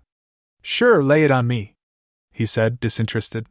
Tina told Rob all about her best friend growing up together, Danny's personality, her past boyfriends, and insecurities, being teased about her squeaky voice, contending with absentee and neglectful parents, and her fears about her brother in the military, fighting overseas. Rob made a few notations, but nothing that really jumped out at him. So her brother isn't in the US and won't be for a while? Rob asked. No. He just shipped out. She FaceTimes with him at the same time every night, but that's it. Rob frowned. That was good news and bad news. It meant Danny was all alone and nobody would notice her behavior changing, or if she was absent for periods of time, provided she didn't miss her conversations with her brother. She was cute, so Rob could see himself enjoying her. And Rob thought of Maggie and her son. The thought of a brother and sister was sort of tantalizing. Unfortunately, the guy wouldn't be coming around any time soon. Rob would have to think of something else for Danny. Unless... No, he didn't have time to chase that thought. How to get Paul to stop asking questions and to just fucking leave. He needed a solution. One that didn't involve Rob giving up his most precious toy. As much as Rob didn't want to get caught, even more, he didn't want to send Kelsey back to that asshat. It wasn't fair. Paul was so good-looking, he could have any girl that he wanted, and Rob was a loser with no weight. He stopped. Tina waited patiently, looking sexy and ravenous in her uniform, with her wild eyes and juicy curves. Rob suddenly had a plan. A clever plan. He'd break up the happy couple for good, in a way that wouldn't provoke a single question leading back to him. Tina, I may have one more task for you. Rob smiled. He was suddenly sure this would work. He started to type. Basement. So what's work like? Ethan asked. He'd planted himself in a cheap plastic lawn chair beside the folding table. Galloway was sitting on top of one of the washers, kicking her legs slowly back and forth. Exhausting, Galloway responded. Is it like the movies? He asked. Like one of those training montages? Galloway laughed. Kind of, but the novelty wears off after 2 seconds. It's a lot of running and push-ups and sit-ups. I honestly never knew I could do so many push-ups. I was never good at those in gym class. But I always crushed it on the run. Galloway looked at him sideways. He'd said it so matter-of-fact that for a moment, she thought he was being serious. Then he started to sputter laughter, and she joined in. Oh, trust me. You get good real fast when you've got a big scary state police trooper as your instructor. Galloway explained. Is he your boss? No. My bosses work for a private firm, not the state police. They're cool people. You'd like them. The woman who owns the firm is a lot like me, only way more sarcastic. And my captain is an old friend of mine from years ago. They work a lot with the state police and their training officers are putting me through the ringer as a favor. It's not like the police academy or anything. They want me going through specialized training while my captain and my boss oversee. It's just me and a few rookie troopers. It's kind of scary and kind of lonely. The rookies are alright, but at the end of the day, they won't be my coworkers, so we aren't really friends. We just keep to ourselves. Oh. That must be hard. She shrugged. It's okay. I've got friends outside of work to pal around with, or do laundry with. But sometimes I wonder if I made the right career choice. Ethan smiled and glanced at the floor. I think you did. You seem pretty natural for a job like that. Thanks. Sometimes I think you're right. But other times, like tomorrow, I don't. Tomorrow is mace training and I'm dreading it. Mace training? He asked. Chemical mace. Like pepper spray. To certify us, they have to spray us in the face with it. Why? Ethan was alarmed. Something like 1 out of every 100 people are immune to it. My captain said years ago a policewoman was in a struggle with a suspect, and the suspect managed to get her mace away from her. So she shot him. She argued that if he had used the mace on her, she would have been blind and he would have gotten her gun and done whatever he wanted to her. For some reason, as she imagined it, she felt a little tingle of excitement between her legs. The bad guy could have done anything to her. Galloway had the sudden mental image of handcuffs and grunting and moaning in the back seat of a squad car. Anyway, the suspect's lawyer cited that a percentage of people are immune to it. They asked her if she had ever been sprayed before, and when she said no, they said, then how do you know it would have incapacitated you? A stupid argument on their part, but ever since then, if we carry mace, we have to know how our bodies react to it. Typical case of one asshole ruins it for everyone. I'll bet you're immune, Ethan said. You think so? You're tough. It's hard to imagine anything fazing you. Well, we'll find out tomorrow, won't we? I'm still kind of nervous, though. Are you going to be around tomorrow? He asked. I want to hear how it goes. My boyfriend is stopping over after work, but maybe you can catch me when I first get home. Assuming I'm not crying hysterically and pawing at my face. Ethan barely heard her attempt at humor. She had a boyfriend? Not that he assumed there would ever be more to his interactions with Galloway than what they were doing right now. She was older than him by at least 10 years, and much too gorgeous for him. He glanced at his crutches resentfully. And he was so far from her level of perfect that it was ridiculous. He wasn't belittling himself. His practical side knew this all too well. But he couldn't help feeling oddly disheartened by this new information. She'd been so nice to him, that it was easy to get lost in his wishful thinking. Galloway noticed the way he seemed to deflated by this information. She felt bad. Technically Quinn wasn't her boyfriend.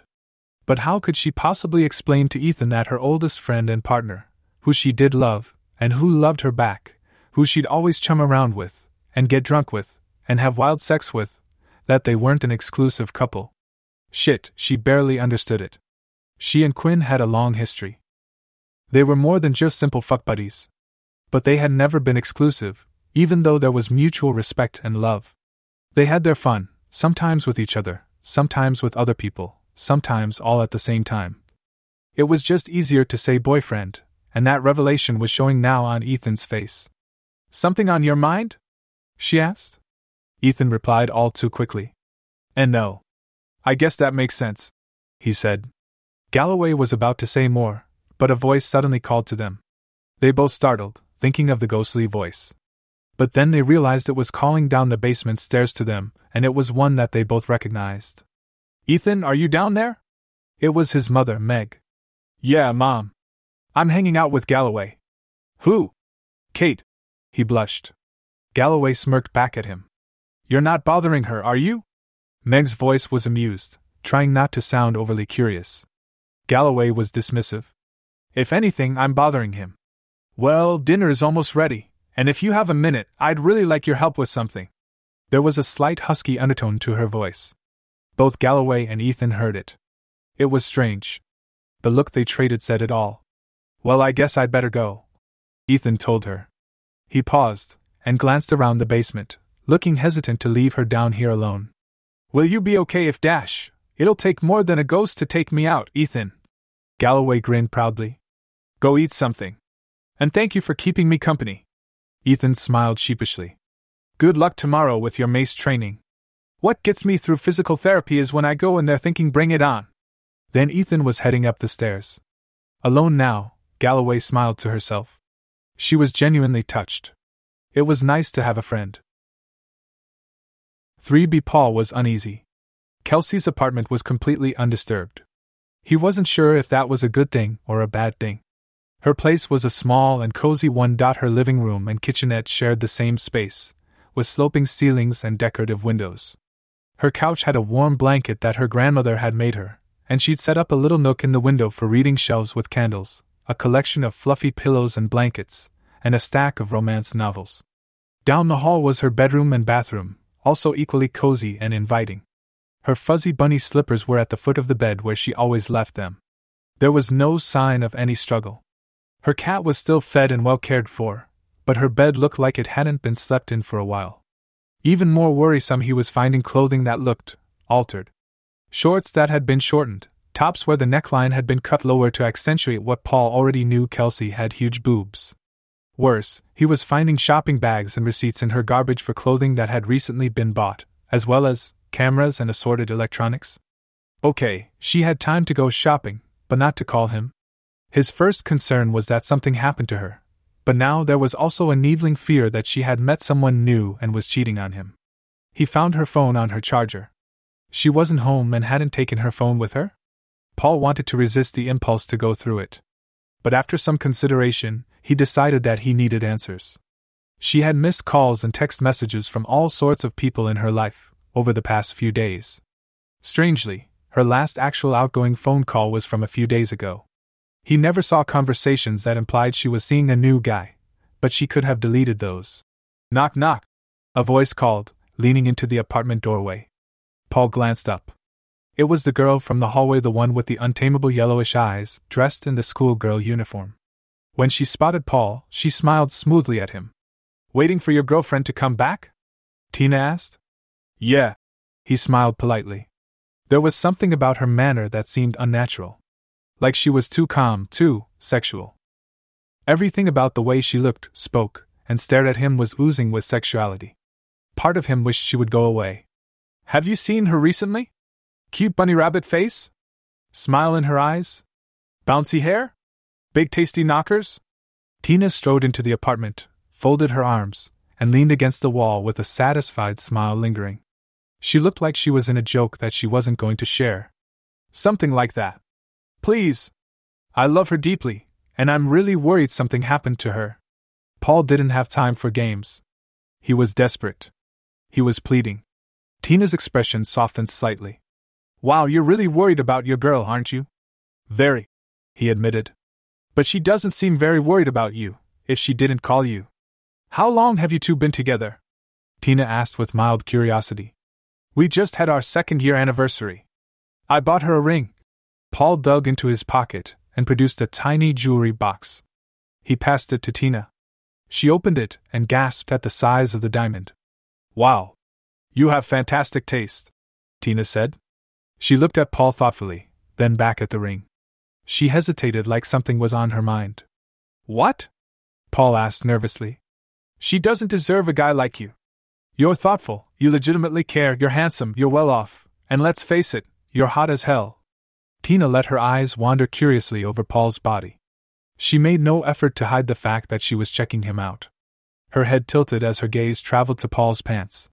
She seemed to stare straight through his pants, zeroing in on his penis. Paul had never been confronted with a woman's demeanor that was so forward like that. He felt a guilty stiffening of his member. What's that supposed to mean?" he asked, trying to focus the discussion on Kelsey. "Okay, I shouldn't say anything," Tina said. "But you seem like a nice enough guy. And a guy like you deserves to know, before you waste any more time on a girl like that, instead of going out there and meeting someone who deserves you more." Paul blinked. "I've seen Kelsey around.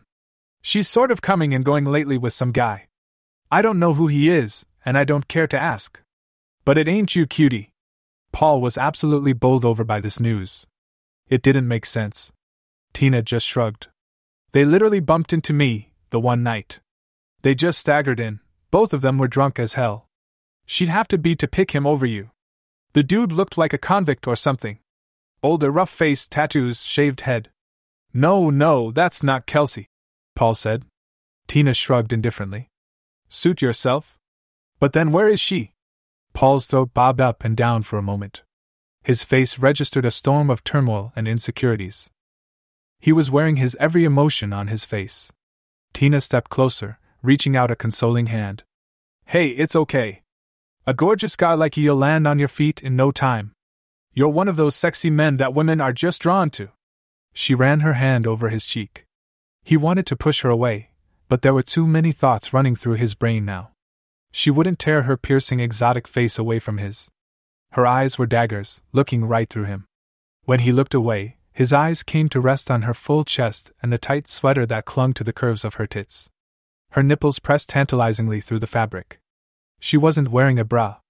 "I'm sure it won't be long before someone literally throws themselves at you," Tina persisted. Paul was about to open his mouth to say something, but Tina suddenly grabbed him by the back of the head and pulled his face into hers. Her mouth was hungry and forceful, pushing his lips apart with expert ease. Her tongue was just as wild as her expression, and it flew into his mouth, tickling his tongue aggressively, urging his to come out and play. His heart thundered. Paul was so caught off guard that for a second he didn't react at all, just letting it happen. The kiss was wild, and he was instantly aroused. Then he suddenly came to his senses, and pulled his face away from hers. Wait, he said. But to his surprise, his cock had become hard as a rock in that moment. His heart was pounding, and his legs were shaking. This strange, but very sexy girl was making a pass at him, in his girlfriend's home. It was so terrible, but at the same time, so bad that it was kind of thrilling. No, Paul needed to put a stop to this and get this girl to leave. "Stop," he started to say. "You need to leave, Dash." But this only made Tina more aggressive. She pushed Paul back against the wall. A painting fell and crashed to the floor. Kelsey had painted it with Paul last Valentine's Day at one of those paint and sip classes. Tina lunged at Paul again, more aggressively this time. Her mouth met his and her tongue slid right into his mouth. She moaned a long sexual purr as her hand dropped to his crotch.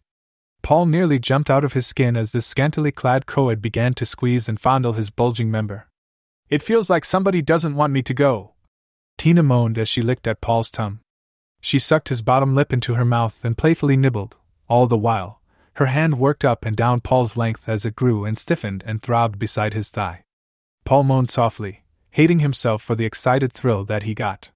This was so bad. His own girlfriend's house, while he should be worried about her. And here was this complete slut, offering him effortless debaucherous sex. Who is this girl? He didn't know anything about her, other than physically. But maybe that was all he needed to know. He thought she was hot, very hot. After a few seconds of her rubbing his throbbing cock over his pants, his rational and moral side began to retreat. Her mouth was hungry, trying to taste every part of his mouth, chasing his tongue around in his own mouth like a hunting predator.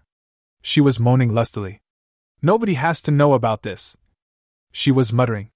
Paul made one last desperate play for his soul. "Stop. We can't do this. I love Kelsey. You can still love her after we're done," Tina said, kissing him hard for a few seconds more. To Paul's own surprise, he was kissing her back, tentatively playing with her searching tongue. Then Tina dropped to her knees, right there in the hallway, right there in front of him. Paul found himself staring into his own eyes. A photograph of he and Kelsey taken on her birthday stared right back at him. His heart thundered so loudly, he barely heard the sound of his zipper being yanked down. Kelsey's smile remained frozen in time, in the photo. Her eyes danced with delight while Paul held a lone cupcake with a single candle, cutely recreating an idea from one of Kelsey's favorite movies. He stared reproachfully into those big cheerful eyes as this other woman wrapped her lips around his cock and sucked him into her warm mouth. Then Paul had to look away from the photo of his girlfriend. Tina's mouth started to suck him so hard that Paul thought she'd rip his cock right off.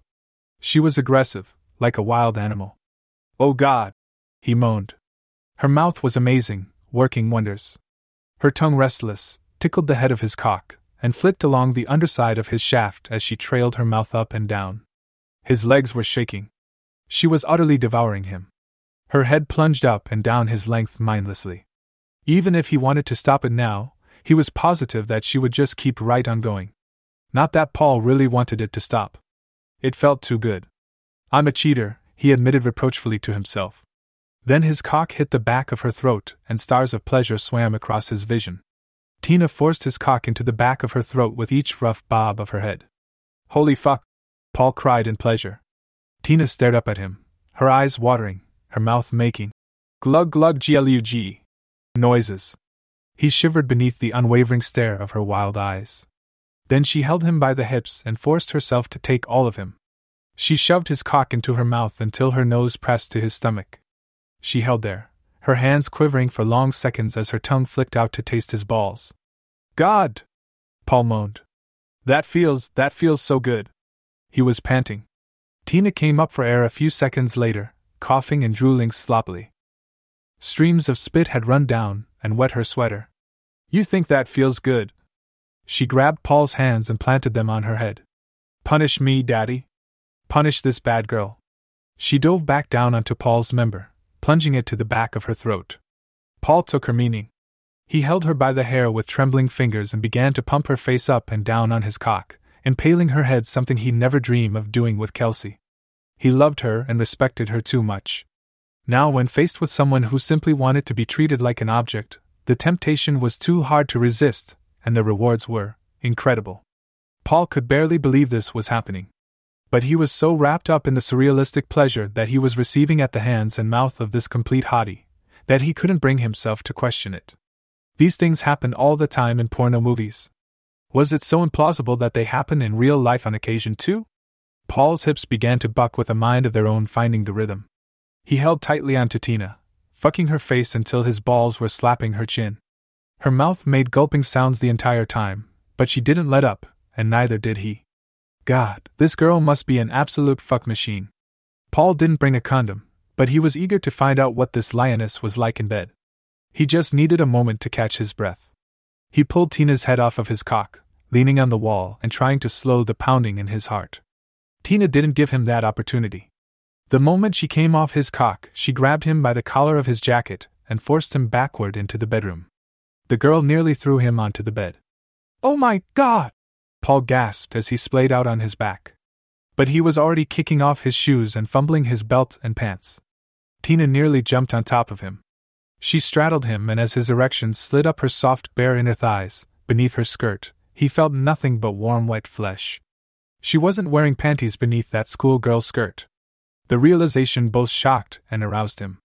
She walked around all day dressed like that, with no underwear? Not only was she a complete fuck machine, but she was also a complete slut. The excitement of going to bed with someone as wild and filthy as her was overwhelming, especially considering it wasn't even his bed. It was his girlfriend's. "This is bad," he managed to squeak out. "But you want it," Tina replied. She reached her arms across herself, grabbed the bottom of her skin-tight sweater, and pulled it off. Her dark curls fell across her face as her shirt was flung across the room. Paul stared into the face of her full tan breasts and hard dark nipples. Her tits were big, not as big as Kelsey's, but they were full and perfectly round. He wouldn't be surprised if they were implants, but very well done implants. Then she was grinding herself up and down along his throbbing cock. She moaned, trailing her wetness against Paul's skin. She bucked her hips forward, and suddenly Paul's cock popped into her body. Is this what you want?" she said, gently twerking her hips against the head of his bloated member. Paul quickly nodded his head. She reached forward and pinched his chin with her hand aggressively. Say it, she snarled. I want this so badly. He moaned, staring up at Kelsey's ceiling, splayed out among her overly cute bed sheets and pillows, with this wild, sexually liberated vixen on his lap. Kelsey's childhood teddy bear that she always kept on her bed stared back at Paul with judging button eyes. The terrible betrayal at the forefront of Paul's brain, but somehow it was only made the act that much more intense. I want to fuck you, he blurted. I want to fuck you so hard on my girlfriend's bed.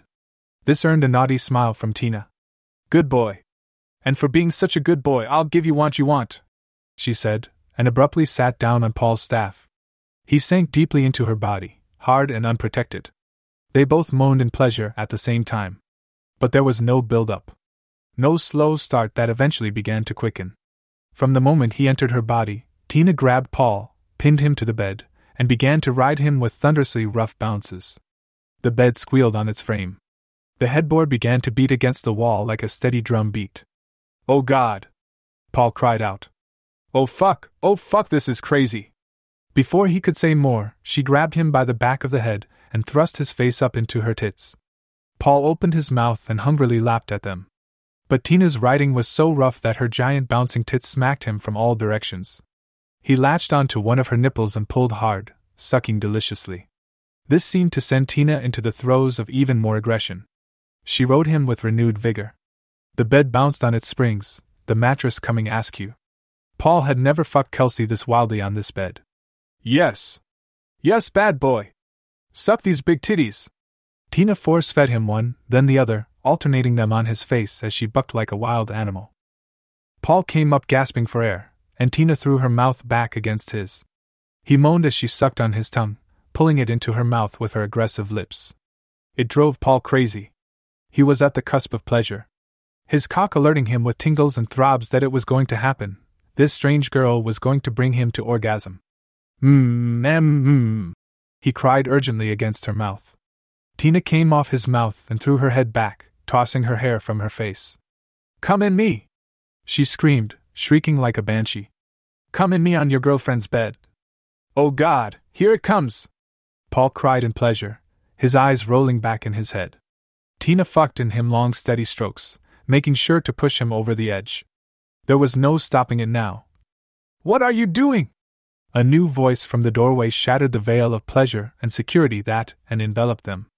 Paul had just enough time to turn his head and recognize Kelsey, standing in the doorway of her own bedroom. Her eyes were wide as she saw her boyfriend with this random skank riding his lap. Her expression was unmistakable. There was no hiding the horror, shock, and genuine hurt. Tina took one final long thrust and Paul's cock slid out of her body and erupted. As much as he tried to hold it in, he couldn't. A hot gush of cum rocketed from his throbbing member onto Tina's perky round ass. Paul couldn't stop it now.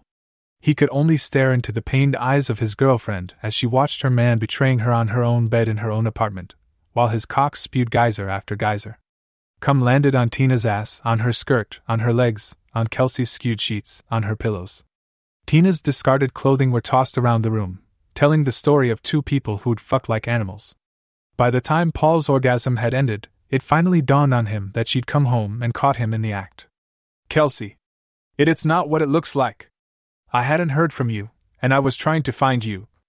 He spoke rapidly, even as Tina was bent over him, like a half-crouched sex panther, her big tits hovering over Paul's face. It was no avail. Before Paul was even done with his first sentence, the tears in Kelsey's eyes were unmistakable. The girl was experiencing pain beyond all measure. Paul knew, because before this happened with Tina, he'd been experiencing that same pain, wondering where she was. Get out, Paul. Just get out. And she started to cry. Paul may have been worried before, but now it was really over. And he hadn't been manipulated. He had nobody to blame but himself for his lack of willpower.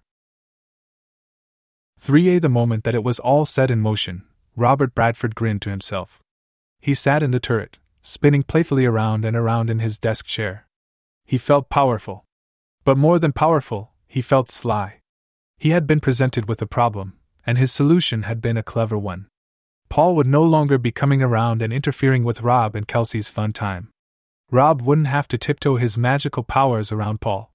He'd use them wisely, having Tina seduce a sound-minded Paul, only to be caught by a now sound-minded Kelsey.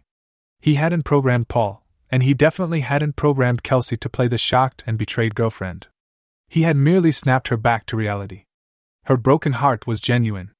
They had broken up as naturally and authentically as possible, with Rob's slight nudging, of course. And now Rob was free to enjoy the spoils. Speaking of enjoying the spoils, Rob remarked to himself. He cracked his knuckles and returned to his computer array. The drama on the third floor wasn't the only thing of interest. He had passed Officer Wildcherry, his nickname for Galloway, thanks to her dyed hair, earlier in the hallway, on her way to the basement for a little laundry time. The boy with the crutches had been with her. Of course he was. She was gorgeous, and the kid was following her around like a puppy. He was probably hoping Galloway would fuck his brains out. Rob thought for a minute.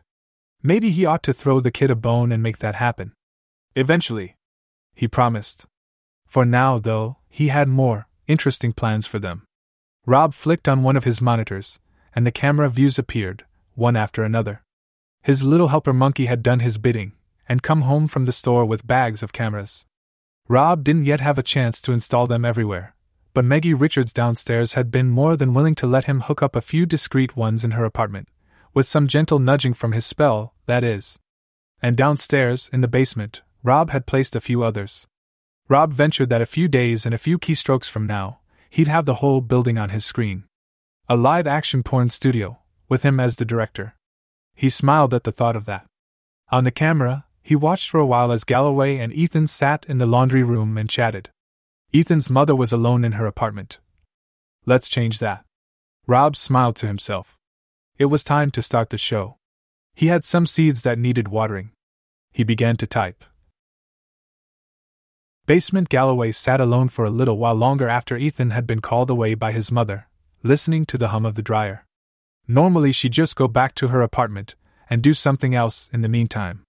But there wasn't much time left on the machine, and she figured she may as well hang out and muse over her newfound friendship with Ethan. She liked hanging out with him. Maybe it would boost his self-esteem. That was something that he desperately needed. The fact was, he was a cute kid, thoughtful and sweet, for sure. He was also definitely attractive, even if he didn't know it, and probably would be even more as he aged. If he was able to shake that nervous smile of his, girls would gravitate to him, with or without the crutches. She sighed. You gotta work on yourself, girl, before you can take on any other fixer-upper projects. This was true. She had to wrap her head around her new job, figure out if it was something she really wanted or not. She needed to find a way to be okay with her life changes. And she needed to find a way to be okay with her past. She rubbed the ache in her shoulder, and found herself massaging the gunshot scar. Galloway still had a lot of memories to sort through. And that dream. What the hell had that been about? Why in the hell would that turn her on? Her reoccurring nightmare of being chased through the gaming floor by a group of violent robbers had suddenly transformed into a sex dream. And not just any sex dream. A sex dream about being taken by force, in front of hundreds of judging onlookers, by the worst types of men, violent, murderous criminals. Yet it had turned her on more than most things had in a long time. She'd been moaning like a slut as they took her from all sides, disgracing her job, her coworkers, her moral fortitude, her ideals, and herself, in the most despicable ways. Galloway was touching herself. She snapped her head down and saw that her hand was down the front of her jeans. The top button undone, and her fingers sliding along her panties. What the fuck? How did that happen? Her heart was pounding at the shock of what she just caught herself doing, alone in this filthy basement.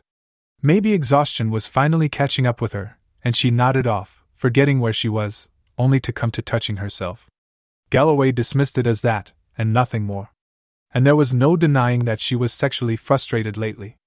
Her fuck buddy, Quinn, hadn't been available for a while to give her a much-needed release, and Galloway desperately needed a good time to take her mind off of things. That must be what's triggering all of it.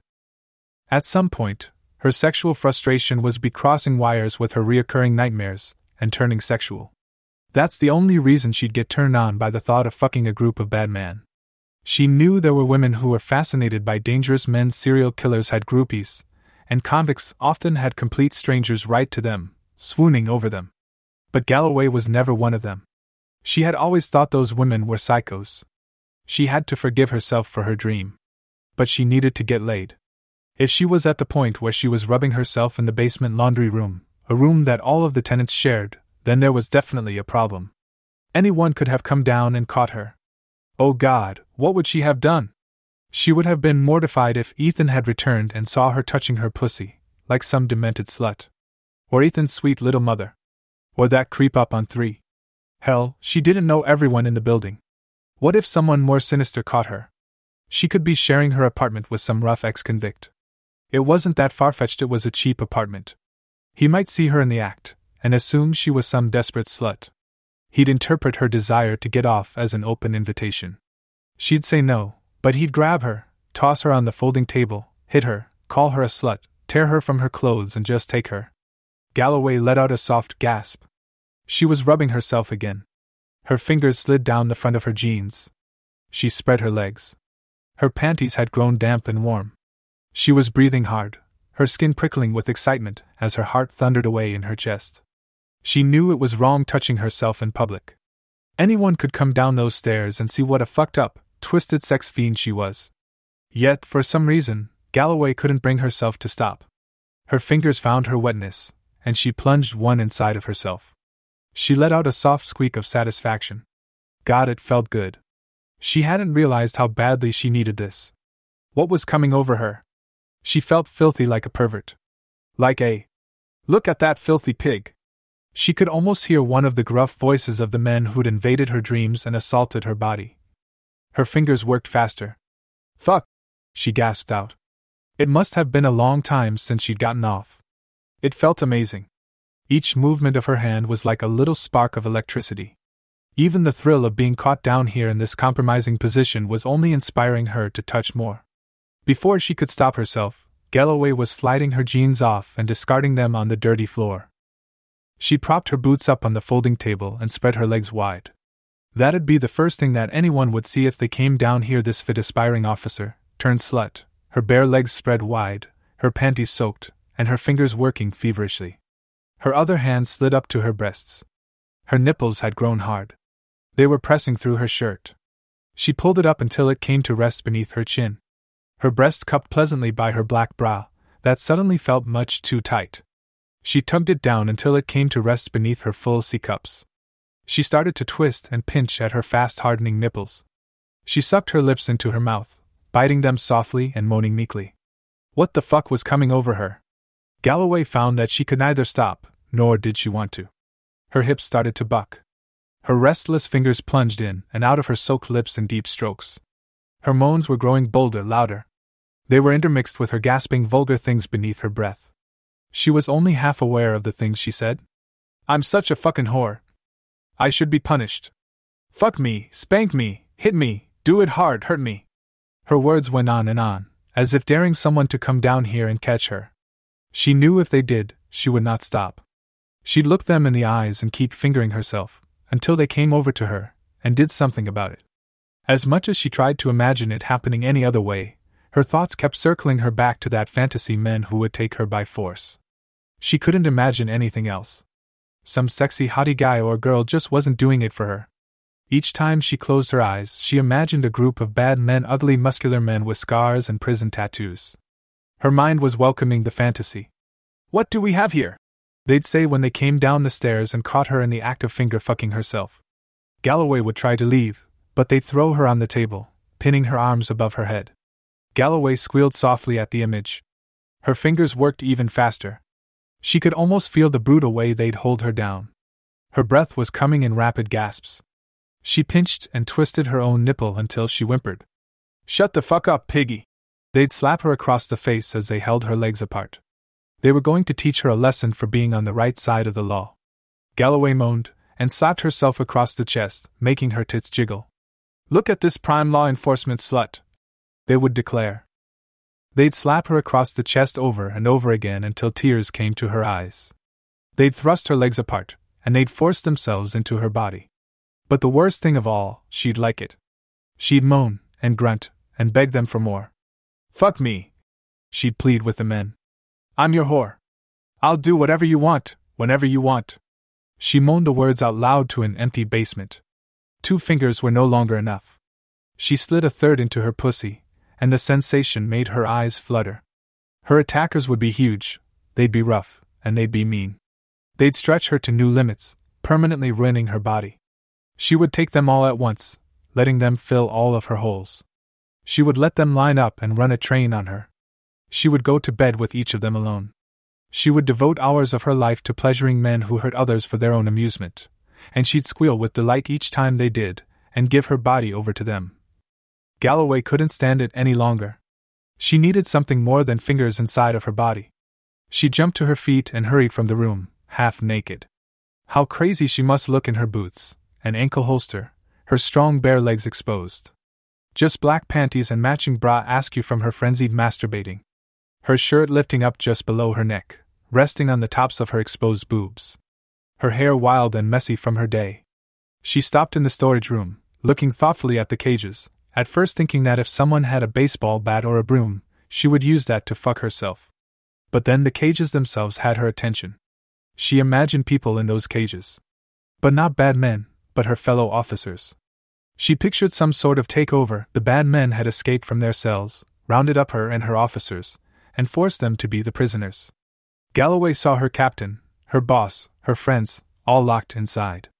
They were staring back at her as the murderers and rapists surrounded her. Galloway began to rub, her fingers spinning relentlessly in little circles over her clit. They would be shocked, horrified, betrayed. Because Galloway wouldn't be forced at all. She'd stare back at them, shrug, and drop to her knees on the floor. She'd pull out their cocks, one by one, and she'd suck and suck. She'd coo, and moan, and giggle like a raucous slut. She'd gobble up the cocks of evil men, swallowing them, wanting to please them. Their misdeeds would be rewarded with the wildest sex that she could possibly bring them. All while her coworkers stared on, defeated and betrayed by her actions. People who trusted her would see the real Galloway, the murderer groupie. She would ride them like a cowgirl, accepting their seed one by one into her body. And when it was all over, and each man was thoroughly pleasured, they would throw her into one of these cages too, musing over locking up the officer. She would go willingly, where she'd wait the chance to pleasure them again and again. She'd be their pet, their slut, their caged animal. Galloway couldn't take it any longer. The fantasy was too much. Her legs trembled as her whole body tensed up. Then it all seemed to release. Her eyes fluttered as the orgasm racked her body. "Oh fuck!" she nearly screamed. The intensity of it threatened to buckle her already shaking legs. She had to lean against the filthy old wall of the room, or else she'd drop to the floor. Her body went into convulsions, her pussy showing her fireworks behind her eyelids. Kate Galloway had never experienced an orgasm so intense in her whole life, and when it was done, she saw stars. She stood, alone in the darkness, panting, trying to catch her breath, and wondering what the hell had just happened. Suddenly reality came crashing back. She was naked, in a filthy basement that the entire apartment shared. And she had completely lost all self-control, having gone deep down a rabbit hole of the most perverted and fucked up fantasy of her life. She stared at the cages down here and felt horror and shame. What the ever-loving fuck? Had she really gotten off to such terrible things? She withdrew her fingers from her underwear. They were positively soaked. No, it hadn't been some hallucination. She really had fingered herself to the most intense orgasm ever, and the fantasy that she had to thank for that would disturb her for months to come. "I need to get the hell out of here," Galloway said, still panting. She hurried from the room, filled with absolute horror and shame, but she paused one last time and glanced at the storage cages. She bit her lip. 2A. Ethan hated to leave Galloway alone in the basement, especially after that creepy incident with the voice. That wasn't the only reason, though. He was reluctant to leave because he liked being around Galloway. She made him feel special. She was cool, and she was hot as hell. As he climbed the basement stairs, part of him wondered why he was torturing himself with thoughts of her. She had a boyfriend, and she was out of his league. When he arrived back on the second floor, he found his apartment door open. "You needed my help with something, Mom?" Ethan asked, shutting the door behind him with a nudge from his crutch. He found his mom by the kitchen, putting the finishing touches on dinner. She was wearing a robe. When she spotted him, she gave him a playful smile. It was an expression that Ethan had never seen her wear before. "Actually, it was more of an opinion that I needed, really." She suddenly opened her robe and let it drop from her shoulders. It landed on the floor by her feet. Ethan's jaw nearly dropped. He didn't understand what he was seeing. His mother was dressed like a cheerleader. Colors of yellow and bright blue boldly contrasted. Her skirt was pleated, and dangerously short, showing her smooth legs, almost all the way up.